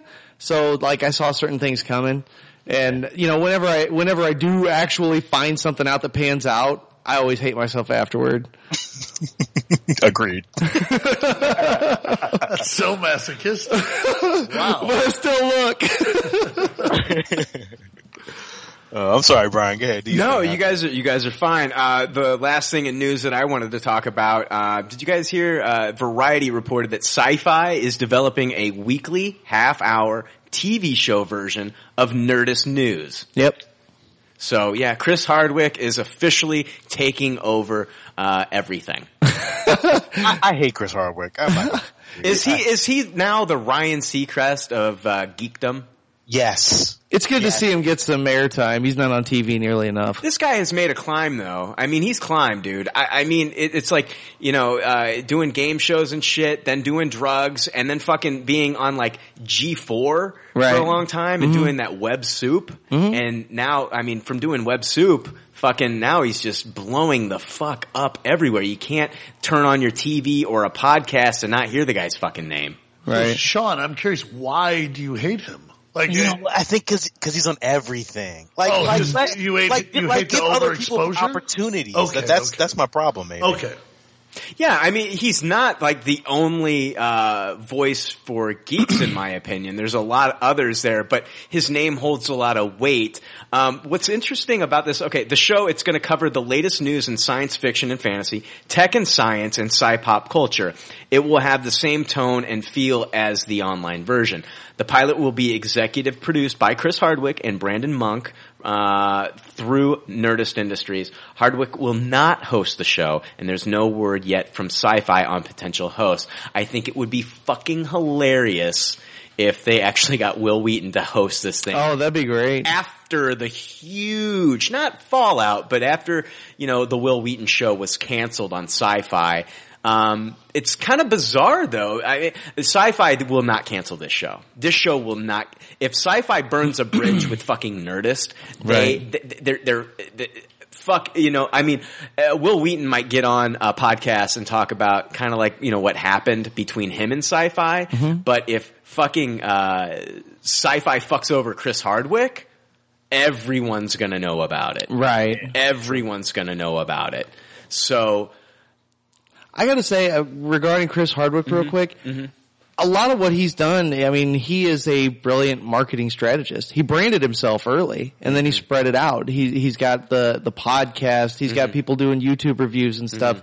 It's excellent because really he kind of brought himself back up from nothing. Right. I kind of like him. I mean, I was joking earlier about, he's not on TV nearly enough, but it's a good move, especially because with the traction that he gets just with his name, and the name drops on The Talking Dead after all the people watching that, it's a good way for Sci-Fi to get some new viewers over there because they'll recognize that name and maybe transfer a little bit. I agree. But what I want them to do differently, and I'm really excited they said that Hardwick will not host the show. I think what they need to do here is kind of like what Comedy Central did with The Daily Show. You've got your main host, and then underneath them you've got your Steve Carell's and Colbert's. Yeah. And they've gone on to have huge careers now. Mm-hmm. This is what they could do here. I mean, this could spawn off a whole other side of geek culture where you've got some more faces that we can put other than fucking Chris Hardwick. Right. Because like every convention, he's like the one that's, introducing the Avengers and Hall H every year at San Diego Comic-Con. Let's get some new faces. And I think, Sean, you agree with me. You've just seen too much fucking Chris Hardwick. Oh, no, I'm just jealous because I want to do all that shit. So if Nerdist Industry calls you and says they want... Wouldn't you like to fucking host a fucking a panel of, nice. Avengers, like Pop Culture Leftovers or the League of Geeks? Either one of them I would be happy for. But if it's the Nerdist shit, I don't want to keep seeing it. I'd rather just see, our shoe shows or something shit. You know what I mean? I'm just jealous. That's all. But some of the stuff though, I mean, there are other people that are doing it that are at different stages of it, like Felicia Day. Mm-hmm. She got into it with, now I can't remember the name of the web series where they were all role players. The Guild. The Guild, yes, thank you. She got traction with that, and then she's expanded it now into Geek and Sundry, and she's doing the same stuff, and it's awesome to see because she also came from just making videos. It's cool. I think it's awesome for everybody to have such an outlet that the really creative ones are the ones that are kind of popping out and showing up. Right. Yeah. I gotta fucking walk around naked or some shit like that. Just to get out there. I think Chris Hardwick has actually cloned himself. I mean, for as much shit as he's fucking doing, there's got to be like a closet somewhere with like 10 Chris Hardwicks in it. You know what I mean? Multiplicity. The Chris Hardwick show. Right, yeah. But each one is like snarkier and smarmier than the next. You know what I mean? Yeah. So, I'm looking forward to this, but I liked it the first time when it was called G4 TV. Mm-hmm. You know what I mean? And I'm sorry that I turned into fucking, what's his face there with that joke, from, Joe Dirt. What's that guy's name? Norm Macdonald? No, Joe Dirt. David Spade. Spade, yeah. Okay. Yeah, when I did the whole David Spade minute in Hollywood where he's like, I liked it the first time when it was called... It's a total rip-off. Yeah. But, that's okay. Yeah. I did like G4 TV. Yeah, I did too. This is a half-hour TV show. How much fucking news can you fit into a half-hour TV show? Yeah. But... Well, I mean, it just depends on what all they're going to cover. He says science fiction, fantasy, tech, and science, and sci-pop culture. Yeah, it sounds like Attack of the Show to me. Yeah, Attack of the Show is an hour, though. Well, right, but I mean, it's going to be chock full of shit. Right. I think it'll probably end up popping out because, they did a lot of like in-depth reviews with that too. Yeah. If they stick with just news, I guess it would cut it down. Yeah. Just get Will Wheaton as your host, just to spite fucking Sci-Fi, right? Because Will Wheaton was like, guys, we need to do more. We need to have the show available online because, like, there's a lot of people that aren't watching the show because they can't get it through their provider. Because I think it was Dish Network that dropped Sci-Fi. One of them dropped Sci-Fi, and people couldn't watch the show. And he's like, put it online. Put it on, sci-fi.com or something. Let people watch this. And they wouldn't listen, and then they canceled the show. So, but yeah, I don't know. I'm glad it's not going to be hosted by Chris Hardwick. I mean, he's got other things to do. Talking Dead, every fucking convention, all of his podcasts and all that shit. So I am looking forward to this. Hey, you want to move on to Marvel news? Hey, real quick, Brian. I mean, I don't know if you wanted to mention it, but The Daily Show, I guess, is getting a new host too. Trevor Noah. Yeah. It's exciting. It's very exciting. So looking forward to that. That's awesome. You know what? I bet Craig Kilborn feels like a complete fucking moron. Okay, and if you don't know that name, it's because he was the original host of The Daily Show that thought he'd be fucking David Caruso and fucking leave NYPD Blue and be this huge fucking movie star, and now nobody knows him anymore. One movie and it fucking tanked. Yeah. I don't even remember the fucking name of it. The movie? Yeah. Yeah. I mean, so like Craig Kilborn, the original host of fucking The Daily Show, and then Jon Stewart just, he just slides in there. Oh, yeah. Like, like Frank does. slides. Where are we going with this? What am I sliding into? You know damn well who knows what places you've slid into, what dark crevices. Smooth like a cheerleader's thigh. You're back, Frank. You're definitely back. But, yeah. Trevor Noah, dude. That's fucking exciting. I mean, I think it's cool that they're giving this guy a chance. So, very cool. Yeah. What? What is it? I don't know. I'm gonna miss Jon Stewart. That's probably why. And the guy, he was getting burnt out on it. He wants to move on and do other things.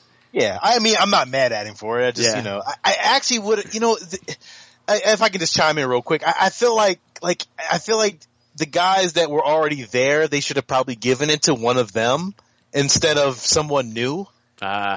Like the black girl that's on there, like they could have gave it to her. If they, I felt like they really wanted to go like, more, I guess, black and you know what I mean, like the ethnic, kind of thing. And I felt like Jason Jones was really good, but he walked away, I guess.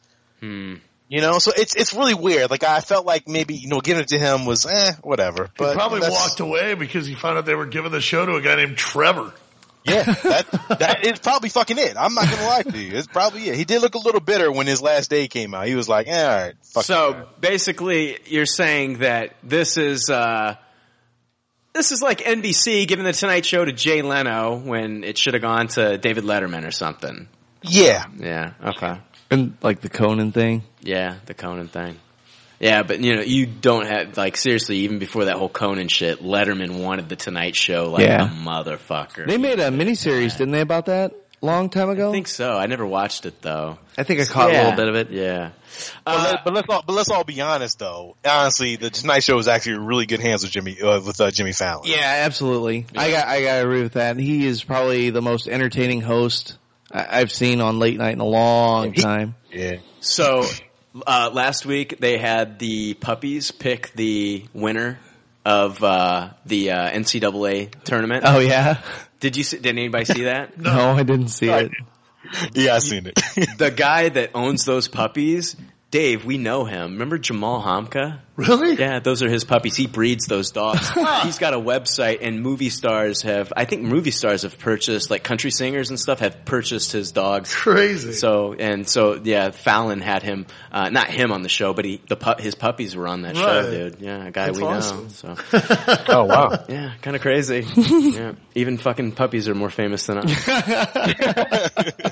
All right, moving on to Marvel news. Eventually. Where is it? All right, yeah.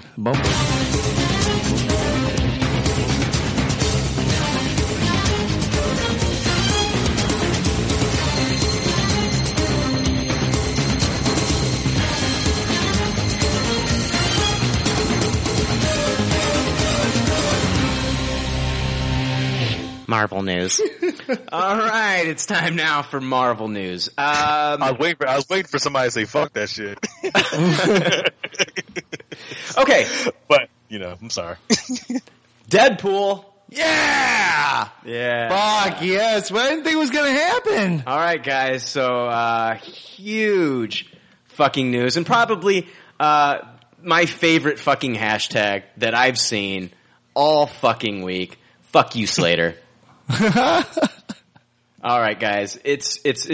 I mean, it sounds like for a while, Ryan Reynolds has been fighting with the studio about the rating of Deadpool. A fan on Twitter asked him, so is the movie going to be rated R or PG-13? That is the question we all want to know. And Ryan Reynolds responded, is it going, he says, I want Deadpool, God damn it, talk.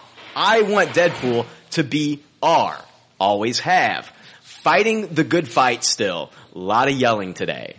And then he went on to say, so we make the blood green. Views expressed here are mine, not necessarily those of adorable taint punchers releasing films. Wow.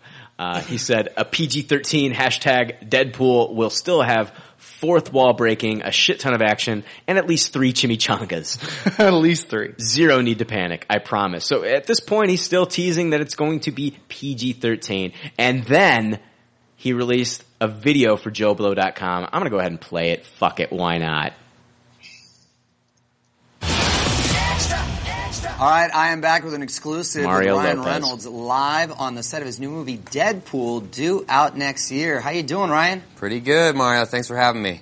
Oh, thanks for taking the time, man. So, how does it feel, first of all, to be back in Vancouver, your hometown? It's like a homecoming, huh? Yeah, it is actually. I felt pretty lucky that we got to shoot here. It wasn't any of my doing, but it's nice to be around. My brothers are around. They're huge Deadpool fans. It's a nice little homecoming for sure. Cool. Well, let's talk about Deadpool. I'm vaguely familiar because, of course, he was in Wolverine.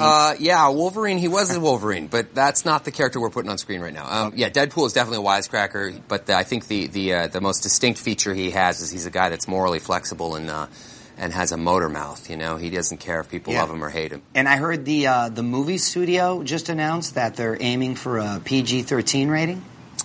Yeah, we're working to. I mean, yeah, we're working to keep the spirit of the comic book alive. Though, I think no it's matter smart, what. man, that you guys keep it family friendly. Because Yeah, I don't know if I'd go, so far as to say, family friendly. But bottom line, Ryan, there may be a billion reasons to make a family friendly movie, as in sequels and toys. And listen, Ryan, if fuck you, Slater. Deadpool will of course be rated R. It's okay, Jesse. Slater can't hurt you anymore. Oh my God. When I fucking saw that on April Fool's Day, I was just blown the fuck away. I was so fucking excited. And Deadpool is going to be rated R. Yes. Oh man. How can I can't wait. How can he be the merc with the mouth if you can't make it rated R? If you're putting restrictions on the character. What the, you could see a million reasons about why you would want to keep it family friendly. Then you don't make a fucking Deadpool movie. Good God. Frank, get a little bit more passionate about this. Sorry, man. I feel like you're holding back. No, That's how you really feel. I like the character, and I mean, I'd be lying if I didn't say the most time I spent with it was playing that video game, but it was a great representation of it because I did read a few of the comics. I remember, yeah. And, oh man, right up my alley, perverted as fucking hell. It's great. I can't wait. Yeah. I love Ryan's voice as soon as Mario Lopez brought up the Deadpool in Wolverine movie, and he's like, God damn it, just don't remind me. God, are you gonna, what's next? Are you gonna fucking kick me in the dick and bring up Green Lantern? I mean, it was perfect. I love it. And, man, I think Fox is doing a great job virally. With Deadpool. And the first released picture of the suit, the way that was great in front of the fireplace. It was awesome. Hey, Sean, what are you thinking about this fucking Deadpool film? Me personally, real quick, I Tupperware everything so far. This is my most anticipated movie. As far as comic book related for 2016. Same. I know X-Men Apocalypse comes out the same year. And Batman fuck Superman. Yeah, and I know that a Gambit movie comes out that year. I mean, and I know Civil War, I think, comes out that year. Does Civil War come out that year? 2017? 2016 is when this comes out. Okay. What comes out in 2016 for Marvel? No, that is Civil War. Civil War? Is it? Yeah, that's going to be batshit bananas. But Brian, I agree with you. It's really funny to me, like, how the Deadpool character from the Wolverine movie was almost on point until they fucked it all up. And Ryan Reynolds, I'm so happy that he really went for this, and he really wanted to be Deadpool. I don't even think he wanted to be Green Lantern, to be honest, but he really wants to be Deadpool, and I really love it, and I'm going to give it a Tupperware as well. Absolutely. Dave, talk to us, man. I wasn't even going to watch the movie if it was PG-13. Really? Really.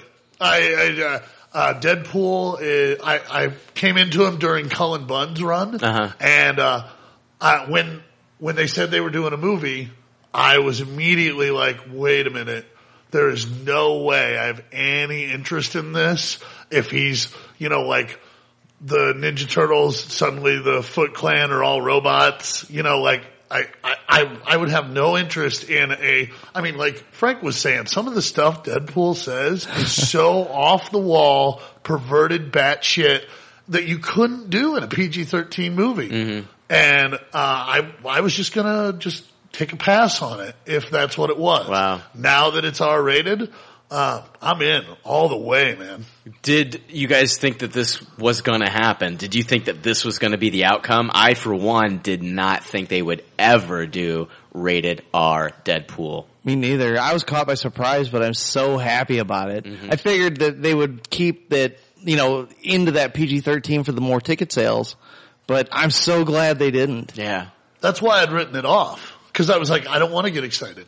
I mean, this clip looks great. This clip looks awesome, but I don't want to get excited about a PG-13 version of this. And if you think for 1 second that Ryan Reynolds is kind of exaggerating about him going head to head against the studio about this being PG-13 or R, I believe him 100%. Oh yeah. I really do think that there were some fucking, him and Tim Miller going head to head against Fox trying to get this thing to be rated R. Because Fox is looking at ticket sales and you have a broader audience if you have PG-13. More people are going to go to see that movie. So, you know what? So I think that's a reason that they probably settled on the smaller budget. You know what I mean? Yeah, like that was the compromise. Because that discussion was being talked about. Because even with that being talked about, they're going to lower that budget because they are not going to fucking sink themselves with a Deadpool movie. But I think it's awesome though that I think we got out of those two battles what was important. And I think that if it's going to be a critical success, like if all the fans are going to eat it up, right, like they did Guardians of the Galaxy, there's going to be more than enough budget there for another movie later on down the road. And they can prove their point that rated R doesn't have to mean low volume. I think, if this movie performs well, why fuck with the recipe? Exactly. Have the second movie. You don't need bigger, better shit, you know what I mean, to make the movie, you know what I mean, unless it's Terminator to Terminator 2. Then yeah, you need the budget. But for a Deadpool movie, I don't think you have to go fucking like Michael Bay huge in the sequel. Just stick to what made the first movie so awesome. If they're true to the script, maybe there's some kind of scene or something that they had envisioned that they just can't do without that budget. And that would suck if we don't get to see that because of that reason. But, maybe it's something they could put in the second one if it's that good of an idea. You're right. Yeah, that makes sense. He's the only character that I feel like should have a multi-picture deal with every single studio. So that way he can jump from Marvel Cinematic Universe to the Fox Universe to whatever other universe he wants to. And that would be awesome. It makes it funnier. Exactly. That would be awesome because it is also split up and he would be breaking that fourth wall again by doing it.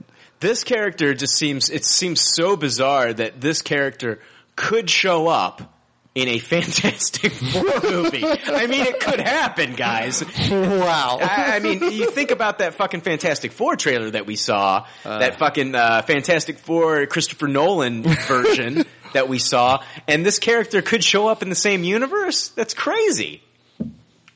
Maybe that would be the best part of a Fantastic Four movie is a Deadpool cameo. Sean, what did you think about the Fantastic Four trailer? I gotta know, man. Oh, man, I don't know. Like, I don't know. It really makes no sense. Fox should really just give up that license because it plays no significance in the X-Men universe. And it's really pointless. They should just like give it, and they're just trying to hold on to it for money value, which, hey, I mean, they're a studio, they gotta make their money, but I don't think that they should have this property. I think they should just give it back to MCU and, or Disney or Marvel and just call it a day. You know what I mean? Guys, you're missing the boat. Dr. Doom is going to pull off his mask and reveal that he is Zero Cool from the Hackers movie. It's going to be the greatest reveal ever. Fucking blogger Doom. Oh, it's not even, I'm sorry, it's Domashev. Oh, brother. Zero. Hackers, Dave, seriously? Hack the planet. So stupid. Just stupid. Fucking Angelina Jolie, hackers. Hackers, Dave, really? Hey, they're writing Dr. Doom as the hacker. I don't know what to say. I'm trying to be happy about it. I have no idea where that's going. If you piss all over one of the best Marvel villains all over again. They did it the first time. They're doing it again, Dave. They're doing it again. Speaking of hackers, there was a movie, and I can't remember who the lead was, where like part of the thing was he had a gun to his head, and a chick's sucking him off, and he had to break into something in 30 seconds, or else Hugh they'd shoot him. wasn't it? Yeah, that's what I was thinking. What was it called? I don't know the name of it. That's what I was going to ask. Yeah. Was that it? Yeah, okay. Yeah, one of you guys are both looking at me like I was just making this shit up on the fly. Swordfish. I didn't know if this was like a movie you saw or if this was like something you did last week. Jesus. I was like, Frank was like, what was that called? Tuesday. What a rough life I lead, damn. He's sitting there and he's got 30 seconds to hack into whatever the fuck it is. And was it, So Frank, wait, basically you're just going to still keep talking about the story. Yeah, I know. He's going to start rating Swordfish here in a second. He loves fucking John Travolta so fucking much. Who was he was in that too? Was it Halle Berry? That's what I was going to ask. Was she the one giving a blowjob? That Battlefield Earth was a classic. Oh God, Barry Pepper, fucking John Travolta. Beautiful movie. All right, Deadpool, rated R, Tupperware that shit all fucking day. Moving on. Here's details from Captain America, the Civil War. Have you guys heard about the casting call? There's been a casting call. They're looking for extras for Captain America, Civil War, and the casting call may reveal some of what's going on in the movie. Nice. Military officers, officials, ages 50 to 75, distinguished men, all ethnicities. Former military is a plus, but not mandatory. Films in May. African and African American men and women, ages 18 to 75. Casual looks or ethnic African wardrobe is a plus, but not mandatory. Russian men, or other Eastern European or Slavic types, Polish, Czech, Serbian, etc., ages 25 to 65, tough types, character types, burly types, etc. Beards are a plus, but not mandatory. Jacob Harmon, where the fuck are you? Oh shit, buddy, get down there. Yeah. So, definitely sounds like we're gonna see, some Wakandians. Hell yeah. I'm excited. Maybe some of Baron Zemo's people too. Which Baron Zemo's confirmed, right? Yes. Awesome. Yeah. So very cool. I don't know. I think people may think I'm crazy. Captain America: Civil War is probably I'm going to say third most anticipated movie of that year. I know that's fucking crazy. Wow. I know that's. We fucking live in an crazy. age where that's possible. But I know, like, Jake would be like, oh, he's looking forward to Captain America Civil War more than fucking, Deadpool. But I'm looking more forward. I'd say Deadpool, Batman v Superman, then Captain America Civil War. I'd say Civil War over Batman v Superman for me, but Deadpool number one. I know what I'm gonna get from fucking Civil War. I don't know what the fuck I'm gonna get from an Affleck Batman. It's just watching this. It's curiosity. That's why it's number 2. It's curiosity for me. You know what I mean? It's like I've seen I've watched porn, but you know what? Maybe I haven't seen fucking little people porn. You know what I mean?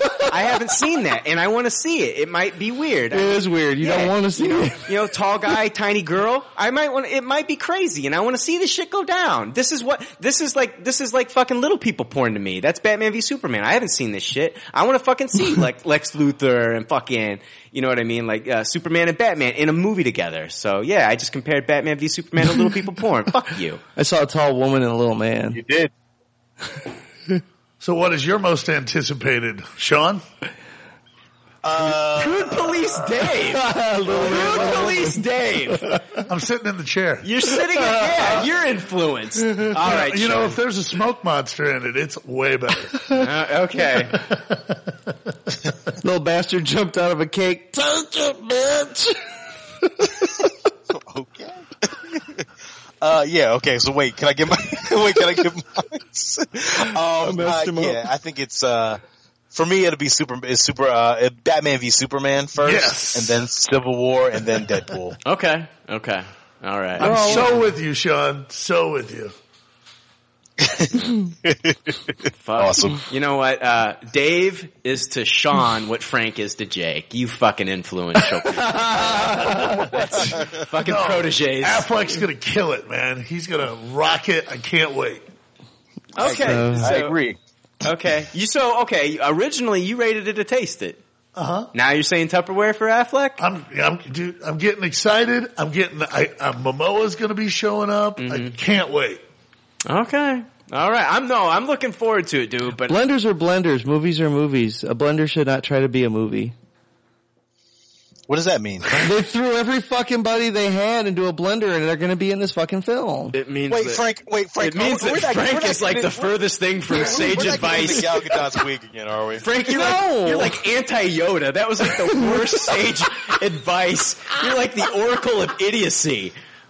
Fucking talking about GE blenders over here. What the I say half of the stuff Brian eats comes out of a blender. I don't think that you're going to offend somebody here. All right, so there's just too many. Everything we've heard about this thing is a complete pile of shit to me. Yeah. Frank? How is that? How is it a complete pile of shit to me? Tell me, please. I hate so there's so many characters in this film that's too much for what shouldn't be much more than a 2-hour movie. There's not going to be much of a story. I don't like how they've got everything going on into. What am I doing? It's going to be longer than 2 hours, so insta-toss, right? Jake? Instant-toss, Jake. Insta-toss, Jake. No. Man, Cyborg's in it, dude. Booyah. No, it's too much. I don't like how they're setting it up. It just is. Well, Frank, tell me your ultimate script and how you would do this. Please tell me. Well, wait, Brian, is that too long? Because it might go a little too long. No, have it be Batman versus Superman. Don't worry about introducing all these other characters into it. And I've got to go off of only what, we've heard from it, because nothing's concrete. Okay. I know. They're throwing a lot into it. But, Sean, are you saying that basically it's like we've waited, from the time we saw Man of Steel to the time that we see Batman v Superman, we've almost waited 3 fucking years to get this fucking universe moving. Right. And just to see Batman v Superman, if they want to get the ball rolling and compete with Marvel, they have to show us a little bit more at this point. You know what I mean? They need to lift that skirt up a little bit higher. You know what I mean? Because right now, all I'm seeing is fucking ankle. I need to see a little bit more. I want to see a fucking Lindsay Lohan vag slip. You know what I mean? Whoa. Right. So I feel like they have to go all balls to the wall for Batman v Superman, because this is their first thing into a cinematic universe, and they need to top it off with something very, very big. Now, Brian, let me tell you something that I talked about last week on our show. Okay. How would you feel about the Legion of Doom? And how are you seeing how they're setting up like the poster? Yes. Like they have Unite the Seven. Yes. So then you can have Destroy the Seven or however, and then you have Eisenberg, you have, the Joker, you have all these players setting up not to go against Darkseid, but to go against the Legion of Doom. I think you're onto something, and I think that is definitely a possibility. Right. Eisenberg showing up in multiple films like Suicide Squad that leads me to believe that, that's exactly what they're setting up here. Now that would be fucking awesome if they go in that direction, but they're talking about they're going against Darkseid, or in Justice League movie, which makes no fucking. They're jumping right into Darkseid automatically, which is kind of dumb because they're trying to find a Thanos. There's Thanos, yeah, exactly. Right. Yeah. Which is stupid. You can do this so much better, and you can actually be different than the MCU and have a league of fucking villains that go against these characters. And if they do it that way, then they got me sold, but they don't. I don't know what to tell you, Yeah. What are you thinking, Dave? All will be well, gentlemen. All will be well. If I get a Black Mana on screen because of your Legion of Doom, I'm with you, Dave. I'm with you, Dave. I'm with you. I'm clapping with you right now. I want the giant fishbowl helmet. I want everything. You guys don't think we're gonna get a Black Manta? I want a Black Manta. We're gonna get a Black Manta. Demanding a Black Manta. We're gonna get a Black Manta. That we have to. When you think Aquaman and you think arch nemesis, Black Manta. Come on, I do. Well, now they're talking about in the Justice League cartoon that just the Aquaman one, they made the villain more his brother. Orn? His stepbrother more than anybody, and it made no sense. Like Ocean Master. Ocean Master, yeah. Yeah, Ocean Master. They didn't do the Black Manta character really well. Like they really shit on him, and I didn't like that. I love how DC News popped into Marvel News. Oh wow, shit! Amazing. You know why? It's because a couple episodes it was fuck Marvel. It's revenge. Yeah, DC's revenge. That's true. Can you guys believe I actually named the episode "Fuck Marvel"? That was great. It was awesome when I saw that. And we didn't really fuck Marvel. It was just like you know what I mean? Yeah. I was like, I think people were kind of whoa, what's up with this title? Nobody clicked on it. Really? Literally, wow. Maybe half of the people that usually click on a post for ours, they're not clicking "fuck Marvel." They're I don't know if I should click this. Right? Maybe Marvel. Just like when I fucking title this one "Bestiality," it's not gonna get any likes. Oh shit. All right. Well, yeah, that was my universe expansion of how it should go. I'm sorry. No, dude, I rant. I fucking love that idea, dude. It's fucking amazing, and I think it should happen. All right, a couple of weeks ago on the show, I talked about how we could possibly see Kingpin be one of Spider-Man's villains, and lo and behold, this week, Vincent D'Onofrio was kind of asked about the same thing, and here's what he had to say. When he was asked if it could happen, he says, "No idea. That would be super cool. Yeah. To be able to kick Spider-Man's butt would be awesome, but we just don't know about those things. Those are all the Marvel secrets that they never tell us until they need us. So yeah, I would do it. I would do it in a second." Wow. Yeah. Vinny D in a fucking Spider-Man movie playing the big villain or a villain in a Spider-Man movie. Making that crossover from the Netflix series. I think it'd be awesome. Yeah. I think it'd be awesome. I guess it all depends on how audiences receive his character in the Netflix series, which I think it's going to go over well. I'm pre-Tupperwaring his performance. I don't know about the whole series, but his performance, I can pre-Tupperware that shit right now. I bet it's a safe bet. He's going to be awesome. With luck, he's going to be the standout there and the draw. Get the villain to be interesting. Right. Charlie Cox was great on Boardwalk Empire, so I think he's going to be able to hang with D'Onofrio. But if you saw that teaser trailer for the upcoming show, even though you didn't even see his face, you just saw the back of his head, you knew, that gravitas and presence. There's a second trailer, Dave. Have you seen the second trailer? No, I haven't seen that. There's a second trailer where you get to see him. And does it give you any reason to think he can't handle Kingpin? Fuck no. Cool. It also gives me more reason to think that this is probably going to be Marvel's most fleshed out villain that they've ever had, even in their MCU. Because they're going to have, a bunch of episodes to develop this character. They are not just giving us the traditional, villain that they just throw in there. We are going to see him, just like we're probably going to see Matt Murdock growing up and becoming Daredevil. We're going to watch him. They'll probably do the origin where we see him, go blind. They're going to do an origin for the Kingpin too. Nice. And they are going to make you feel sorry for his character and be compassionate about, the rough life he had growing up. And so, we're really going to get to see this character fleshed out really well in this series. Yeah, I've never seen Kingpin as sympathetic villain. That's going to be a new one. It's not. They're going to get you to sympathize with the character in his childhood, and then as they kind of like what Jason Aaron's doing with Coach Boss. You know what I mean? Gotcha. Same thing.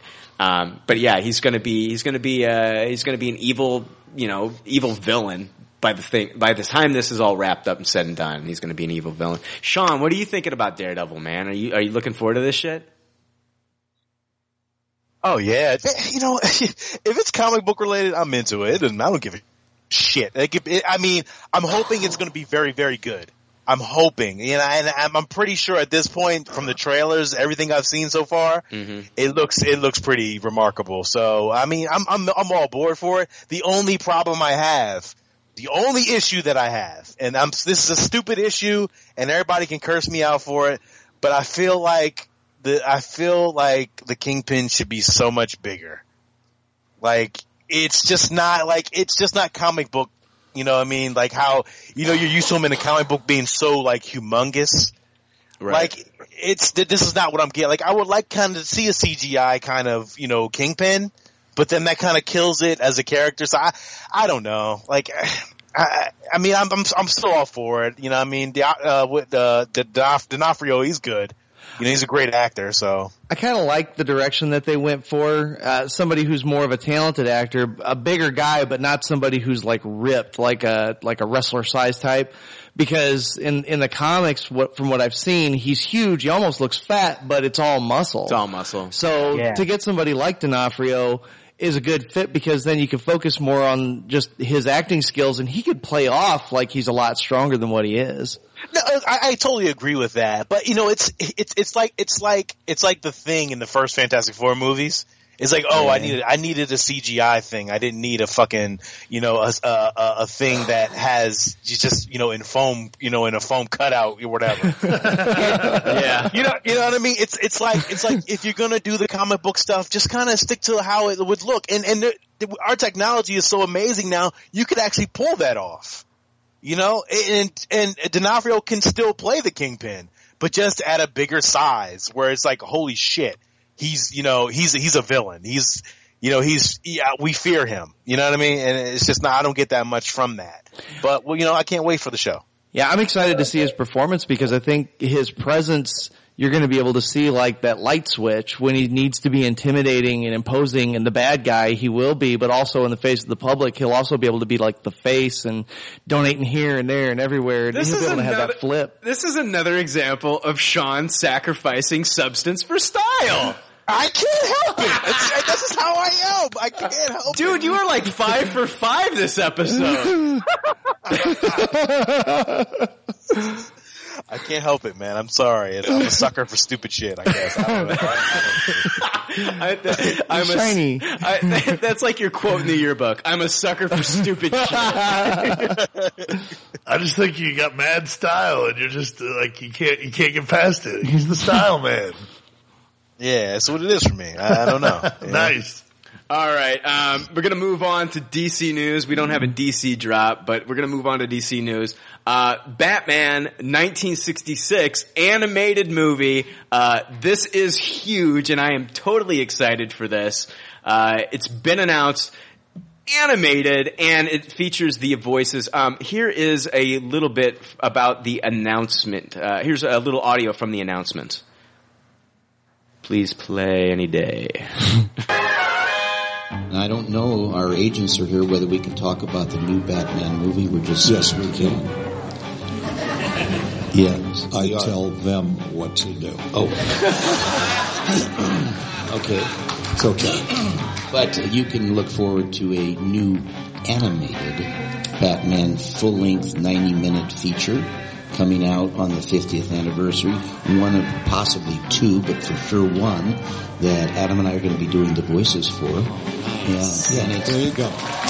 There you go. That news, it broke at Mad Monster Party in Charlotte, North Carolina. I don't know about you guys, but I'm super fucking excited. It sounds like they're getting a lot of the original actors to come back and do their parts if they're still living. Mm-hmm. You know, of course, Burgess Meredith and some of the actors have passed away, but I cannot wait. I've been loving the Batman 1966 comic books. It has the voice from the original show, and this just makes me super excited. Was that Burt Ward talking? That was Burt Ward. How is he going to voice a teenage boy with that voice? Was he a teenage boy when they did the original show, Dave? No, he was just a young man, though. Yeah, he was really young. He doesn't sound young. Well, you act like his balls didn't drop when he was doing Robin in the show. I mean, you know what I mean? Like, this is like, I don't know, like Peter Brady before his fucking voice dropped and shit. Yes, it's time to change. Rearrange.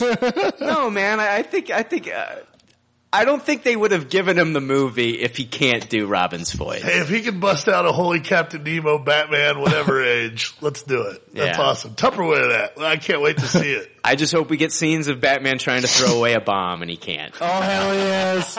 And shark repellent. It's gonna make a comeback. Yep. Sean, need that, definitely. Yeah, were you a fan of the Batman 1966? Yeah, when I was a kid, I used to love it. I mean, it was the only thing that was like superhero at the time, so yeah. I mean, I can't wait. I'll watch it. You know, I watch a lot of animated stuff anyway, so I'll watch it. I know Jacob Harmon's fucking head probably exploded when he heard this news. He loves Batman 1966, so I bet his beard fucking did like 10 jumping jacks and shit too. So I'm really looking forward to that. Guys, do you guys realize that this is the show this week? I got nothing else. Unless you guys, Sean, did you want to bring something up?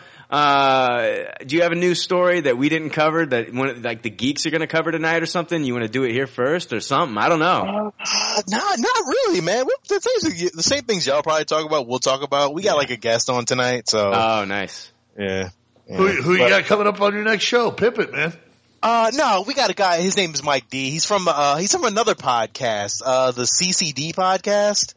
But he has an art show that I'm in next week, so we're gonna just kind of plug that, I guess. And that's it. We got a Fast and Furious review, so that's about it, man. In depth, like we're gonna go fucking balls to the wall crazy on our review. So awesome. Well, so yeah, our show is just a primer.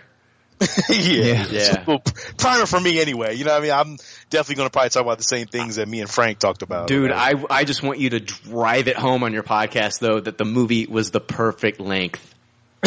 I will absolutely do that. Wow. And just like somebody with like Tourette's, I want you to just say fuck Frank like every 30 seconds, just slip it in. Hey Frank, at the end of the show, listen to the end of the show. All right, man. Oh shit. I want to thank Domesticated Dave for being on the show. Dave, how can people follow you on Twitter? I'm Domesticated Dave at Twitter.com. It's, the 8 is the number 8. Oh God, David. It's just like fucking reading IKEA instructions trying to figure out how people can fucking follow you on Twitter. I'm falling asleep over here. I don't know what's longer, Fast and Furious 7 or your fucking Twitter handle. They took the name Fast out of the title because it didn't get over that way.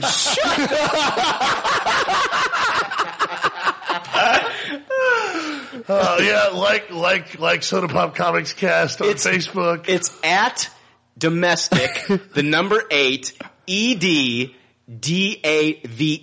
Thank you, Brian. Thank you, Brian. And what else, Dave? Yeah, like Soda Pop Comics Cast on Facebook. We'll be coming back here in a couple weeks. Hope you listen. Thank you very much for having me, guys. Absolutely. It's always a blast. It's so good to know that Frank is a real human being. Yes, I am real. Not some dark side of my personality. I might be. I always tickle everybody's funny bone. Sean, how can people listen to League of Geeks, follow the League of Geeks, like the League of Geeks, whatever? Well, League of Geeks is Brian's kind of baby a little bit, but like I said, I appreciate Brian, and I'm pretty sure the rest of the crew appreciates Brian for starting us and getting us together and all that kind of good shit. And Brian, like I said, if you ever need me, I'm always there for you, homie. You were today, and that's awesome. Thank you so much. It's been great talking to you again, dude.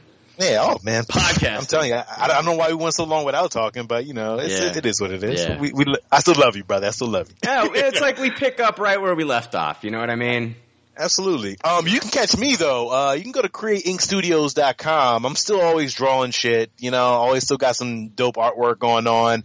Got definitely some good projects coming up. Dude, I got your fucking t-shirt. You did? Yeah. Oh, I appreciate it, man, because the funny shit is I didn't even order my own t-shirt. Ain't that a bitch? Dude, I love that t-shirt, man. Dude, when I go to the gym, I represent that t-shirt. Oh, thank you, Brian, man. I appreciate it. You guys can the rest of you guys, Frank and Dave, you can pick it up too. It's on T Fury, I think, or T Public. Oh, nice. Cool. Yeah. It's a dope mashup I did. Like it really was probably one of the best things. Like it's funny because Marvel actually asked me to actually do that with them. Oh, wow. And, yeah, but I never really, like, it was funny because there was so much legal shit that I had to do, and they wanted me to change up so much with it, and I just didn't do it. I was like, fuck it. So I just kind of, just did it with TeePublic. They paid me for it, and I still made money out of it, so it was pretty dope, man. And a lot of it went to charity, too. I did. All of it went to charity. Every single dollar that I made, I actually sent it off to the Make-A-Wish Foundation. And yeah, that I try to do as much possible good shit as if I'm on this earth, I'll keep doing it. You know what I mean? That's awesome. Yeah. So yeah, and yeah, just listen to the show if you guys get a chance. It's the League of Geeks, and that's it, man. I appreciate you guys for having me on this week, man. I really do. It's been awesome. All right. It was good meeting you, Sean. Oh yeah, you too, Frank. You too. Yeah, I was way back when you were on this thing. I was still just a listener. So it's neat to kind of get to talk to you from a throwback. Now you get to talk about fucking animals on this show with Sean Pretty Hamilton. much, hell yeah. How's it feel, Frank? Pretty fucking good. League of Bestiality. Whoa! The League of Beasts? The League of Beasts. I got to get my hands on that Jake. When I get on here with Jake, that's what's going to be fun. Yeah. I can't wait. Round one. Yeah, no shit. Yeah, if anybody cares, I'm going to be picking up that Mortal Kombat 10 on Xbox One coming out April 14th, I think. But if you dare, because I'm not always sober, you can follow me and friend me on Xbox Live, PlayStation Network, and Twitter, KWAGMYRE. Quagmire. That's me. All right. This is episode 85-15. It's the race to 100.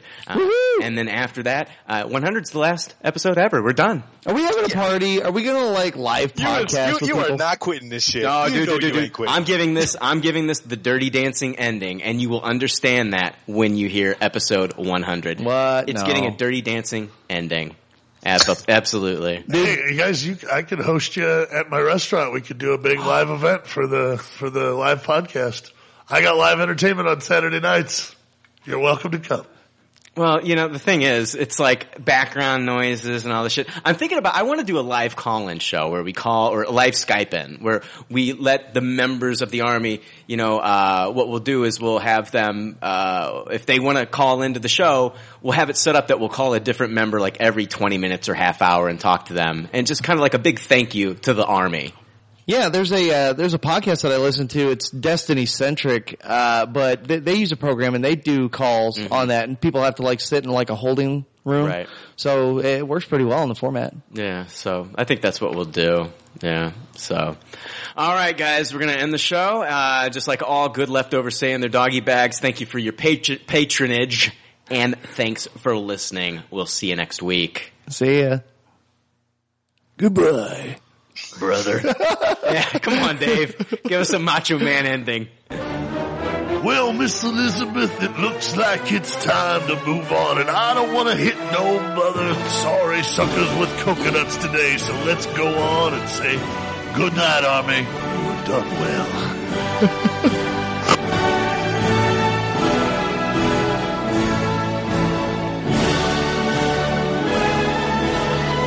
Beach, Sarasota, Florida. Come on in. You're going to be defending against the Dragon, Ricky Steamboat. What's the cup for? WrestleMania 3, Pontiac, Michigan. Yeah, 90,000 plus people watching right there. And this is Ricky the Dragon Steamboat's cup of coffee in the big time. Yeah, cup of coffee in the big time, because you'll never get closer than now. I am the Intercontinental Heavyweight Champion, and I will remain the Intercontinental Heavyweight Champion. And George the Animal Steel on the outside will be no factor, yeah. You say no factor. Obviously, he is a factor, or you wouldn't even brought it up. Oh, wow. Mr. Sarcasm, yeah. I don't care if you got 23 wrestlers around the outside. It doesn't even matter, no, because I am ready, and I will not let this opportunity slip through my fingers. Cup of coffee, man, yeah. Man. Wow, man. Thanks for listening to Pop Culture Leftovers. Congratulations. I don't know how you did it. I couldn't do it. You people need a t-shirt saying, I just listened to 2 hours of nonsensical crap. Anyway, if you'd like to reach the Pop Culture Leftovers cast, you can email them at comments@popcultureleftovers.com.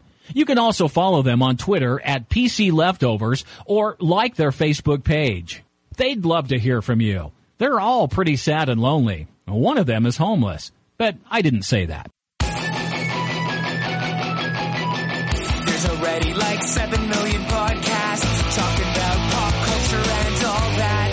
Makes us happy like shooting at a womp rat. But it's all been done before. And we don't want to be a copycat. We're the leftovers picking up the scraps dropped by the cool kids. It's a trap. Good and toss it, good and taste it. Do we love it? Hey, let's face it, can't erase it. Let's embrace the Tupperware party. Subculture spill over like a vulture. Carry over counterculture, pushovers, pop culture, leftovers. And with the uncool kids, what's to say has already been said. Leftovers. Pretty sure that the only talent is the band that's singing this. Pop culture leftovers. Podcasts that are original and good have already been done before, so we should separate the wheat from the chaff. And we're the chaff, the crap, even though we're the shit. Woo! We're the leftovers picking up the scraps dropped by the cool kids.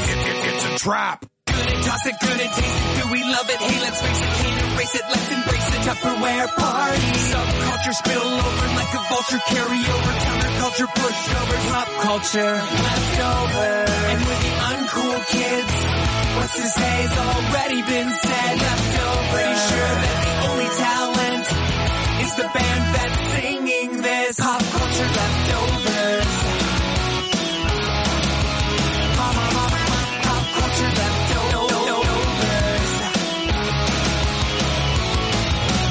Good and toss it, good and taste it. Do we love it? Hey, let's face it, can't erase it. Let's embrace the Tupperware party. Subculture spill over like a vulture. Carry over counterculture, pushovers, pop culture, leftovers. And with the uncool kids, what's to say has already been said. Leftovers. Pretty sure that the only talent is the band that's singing this. Pop culture leftovers.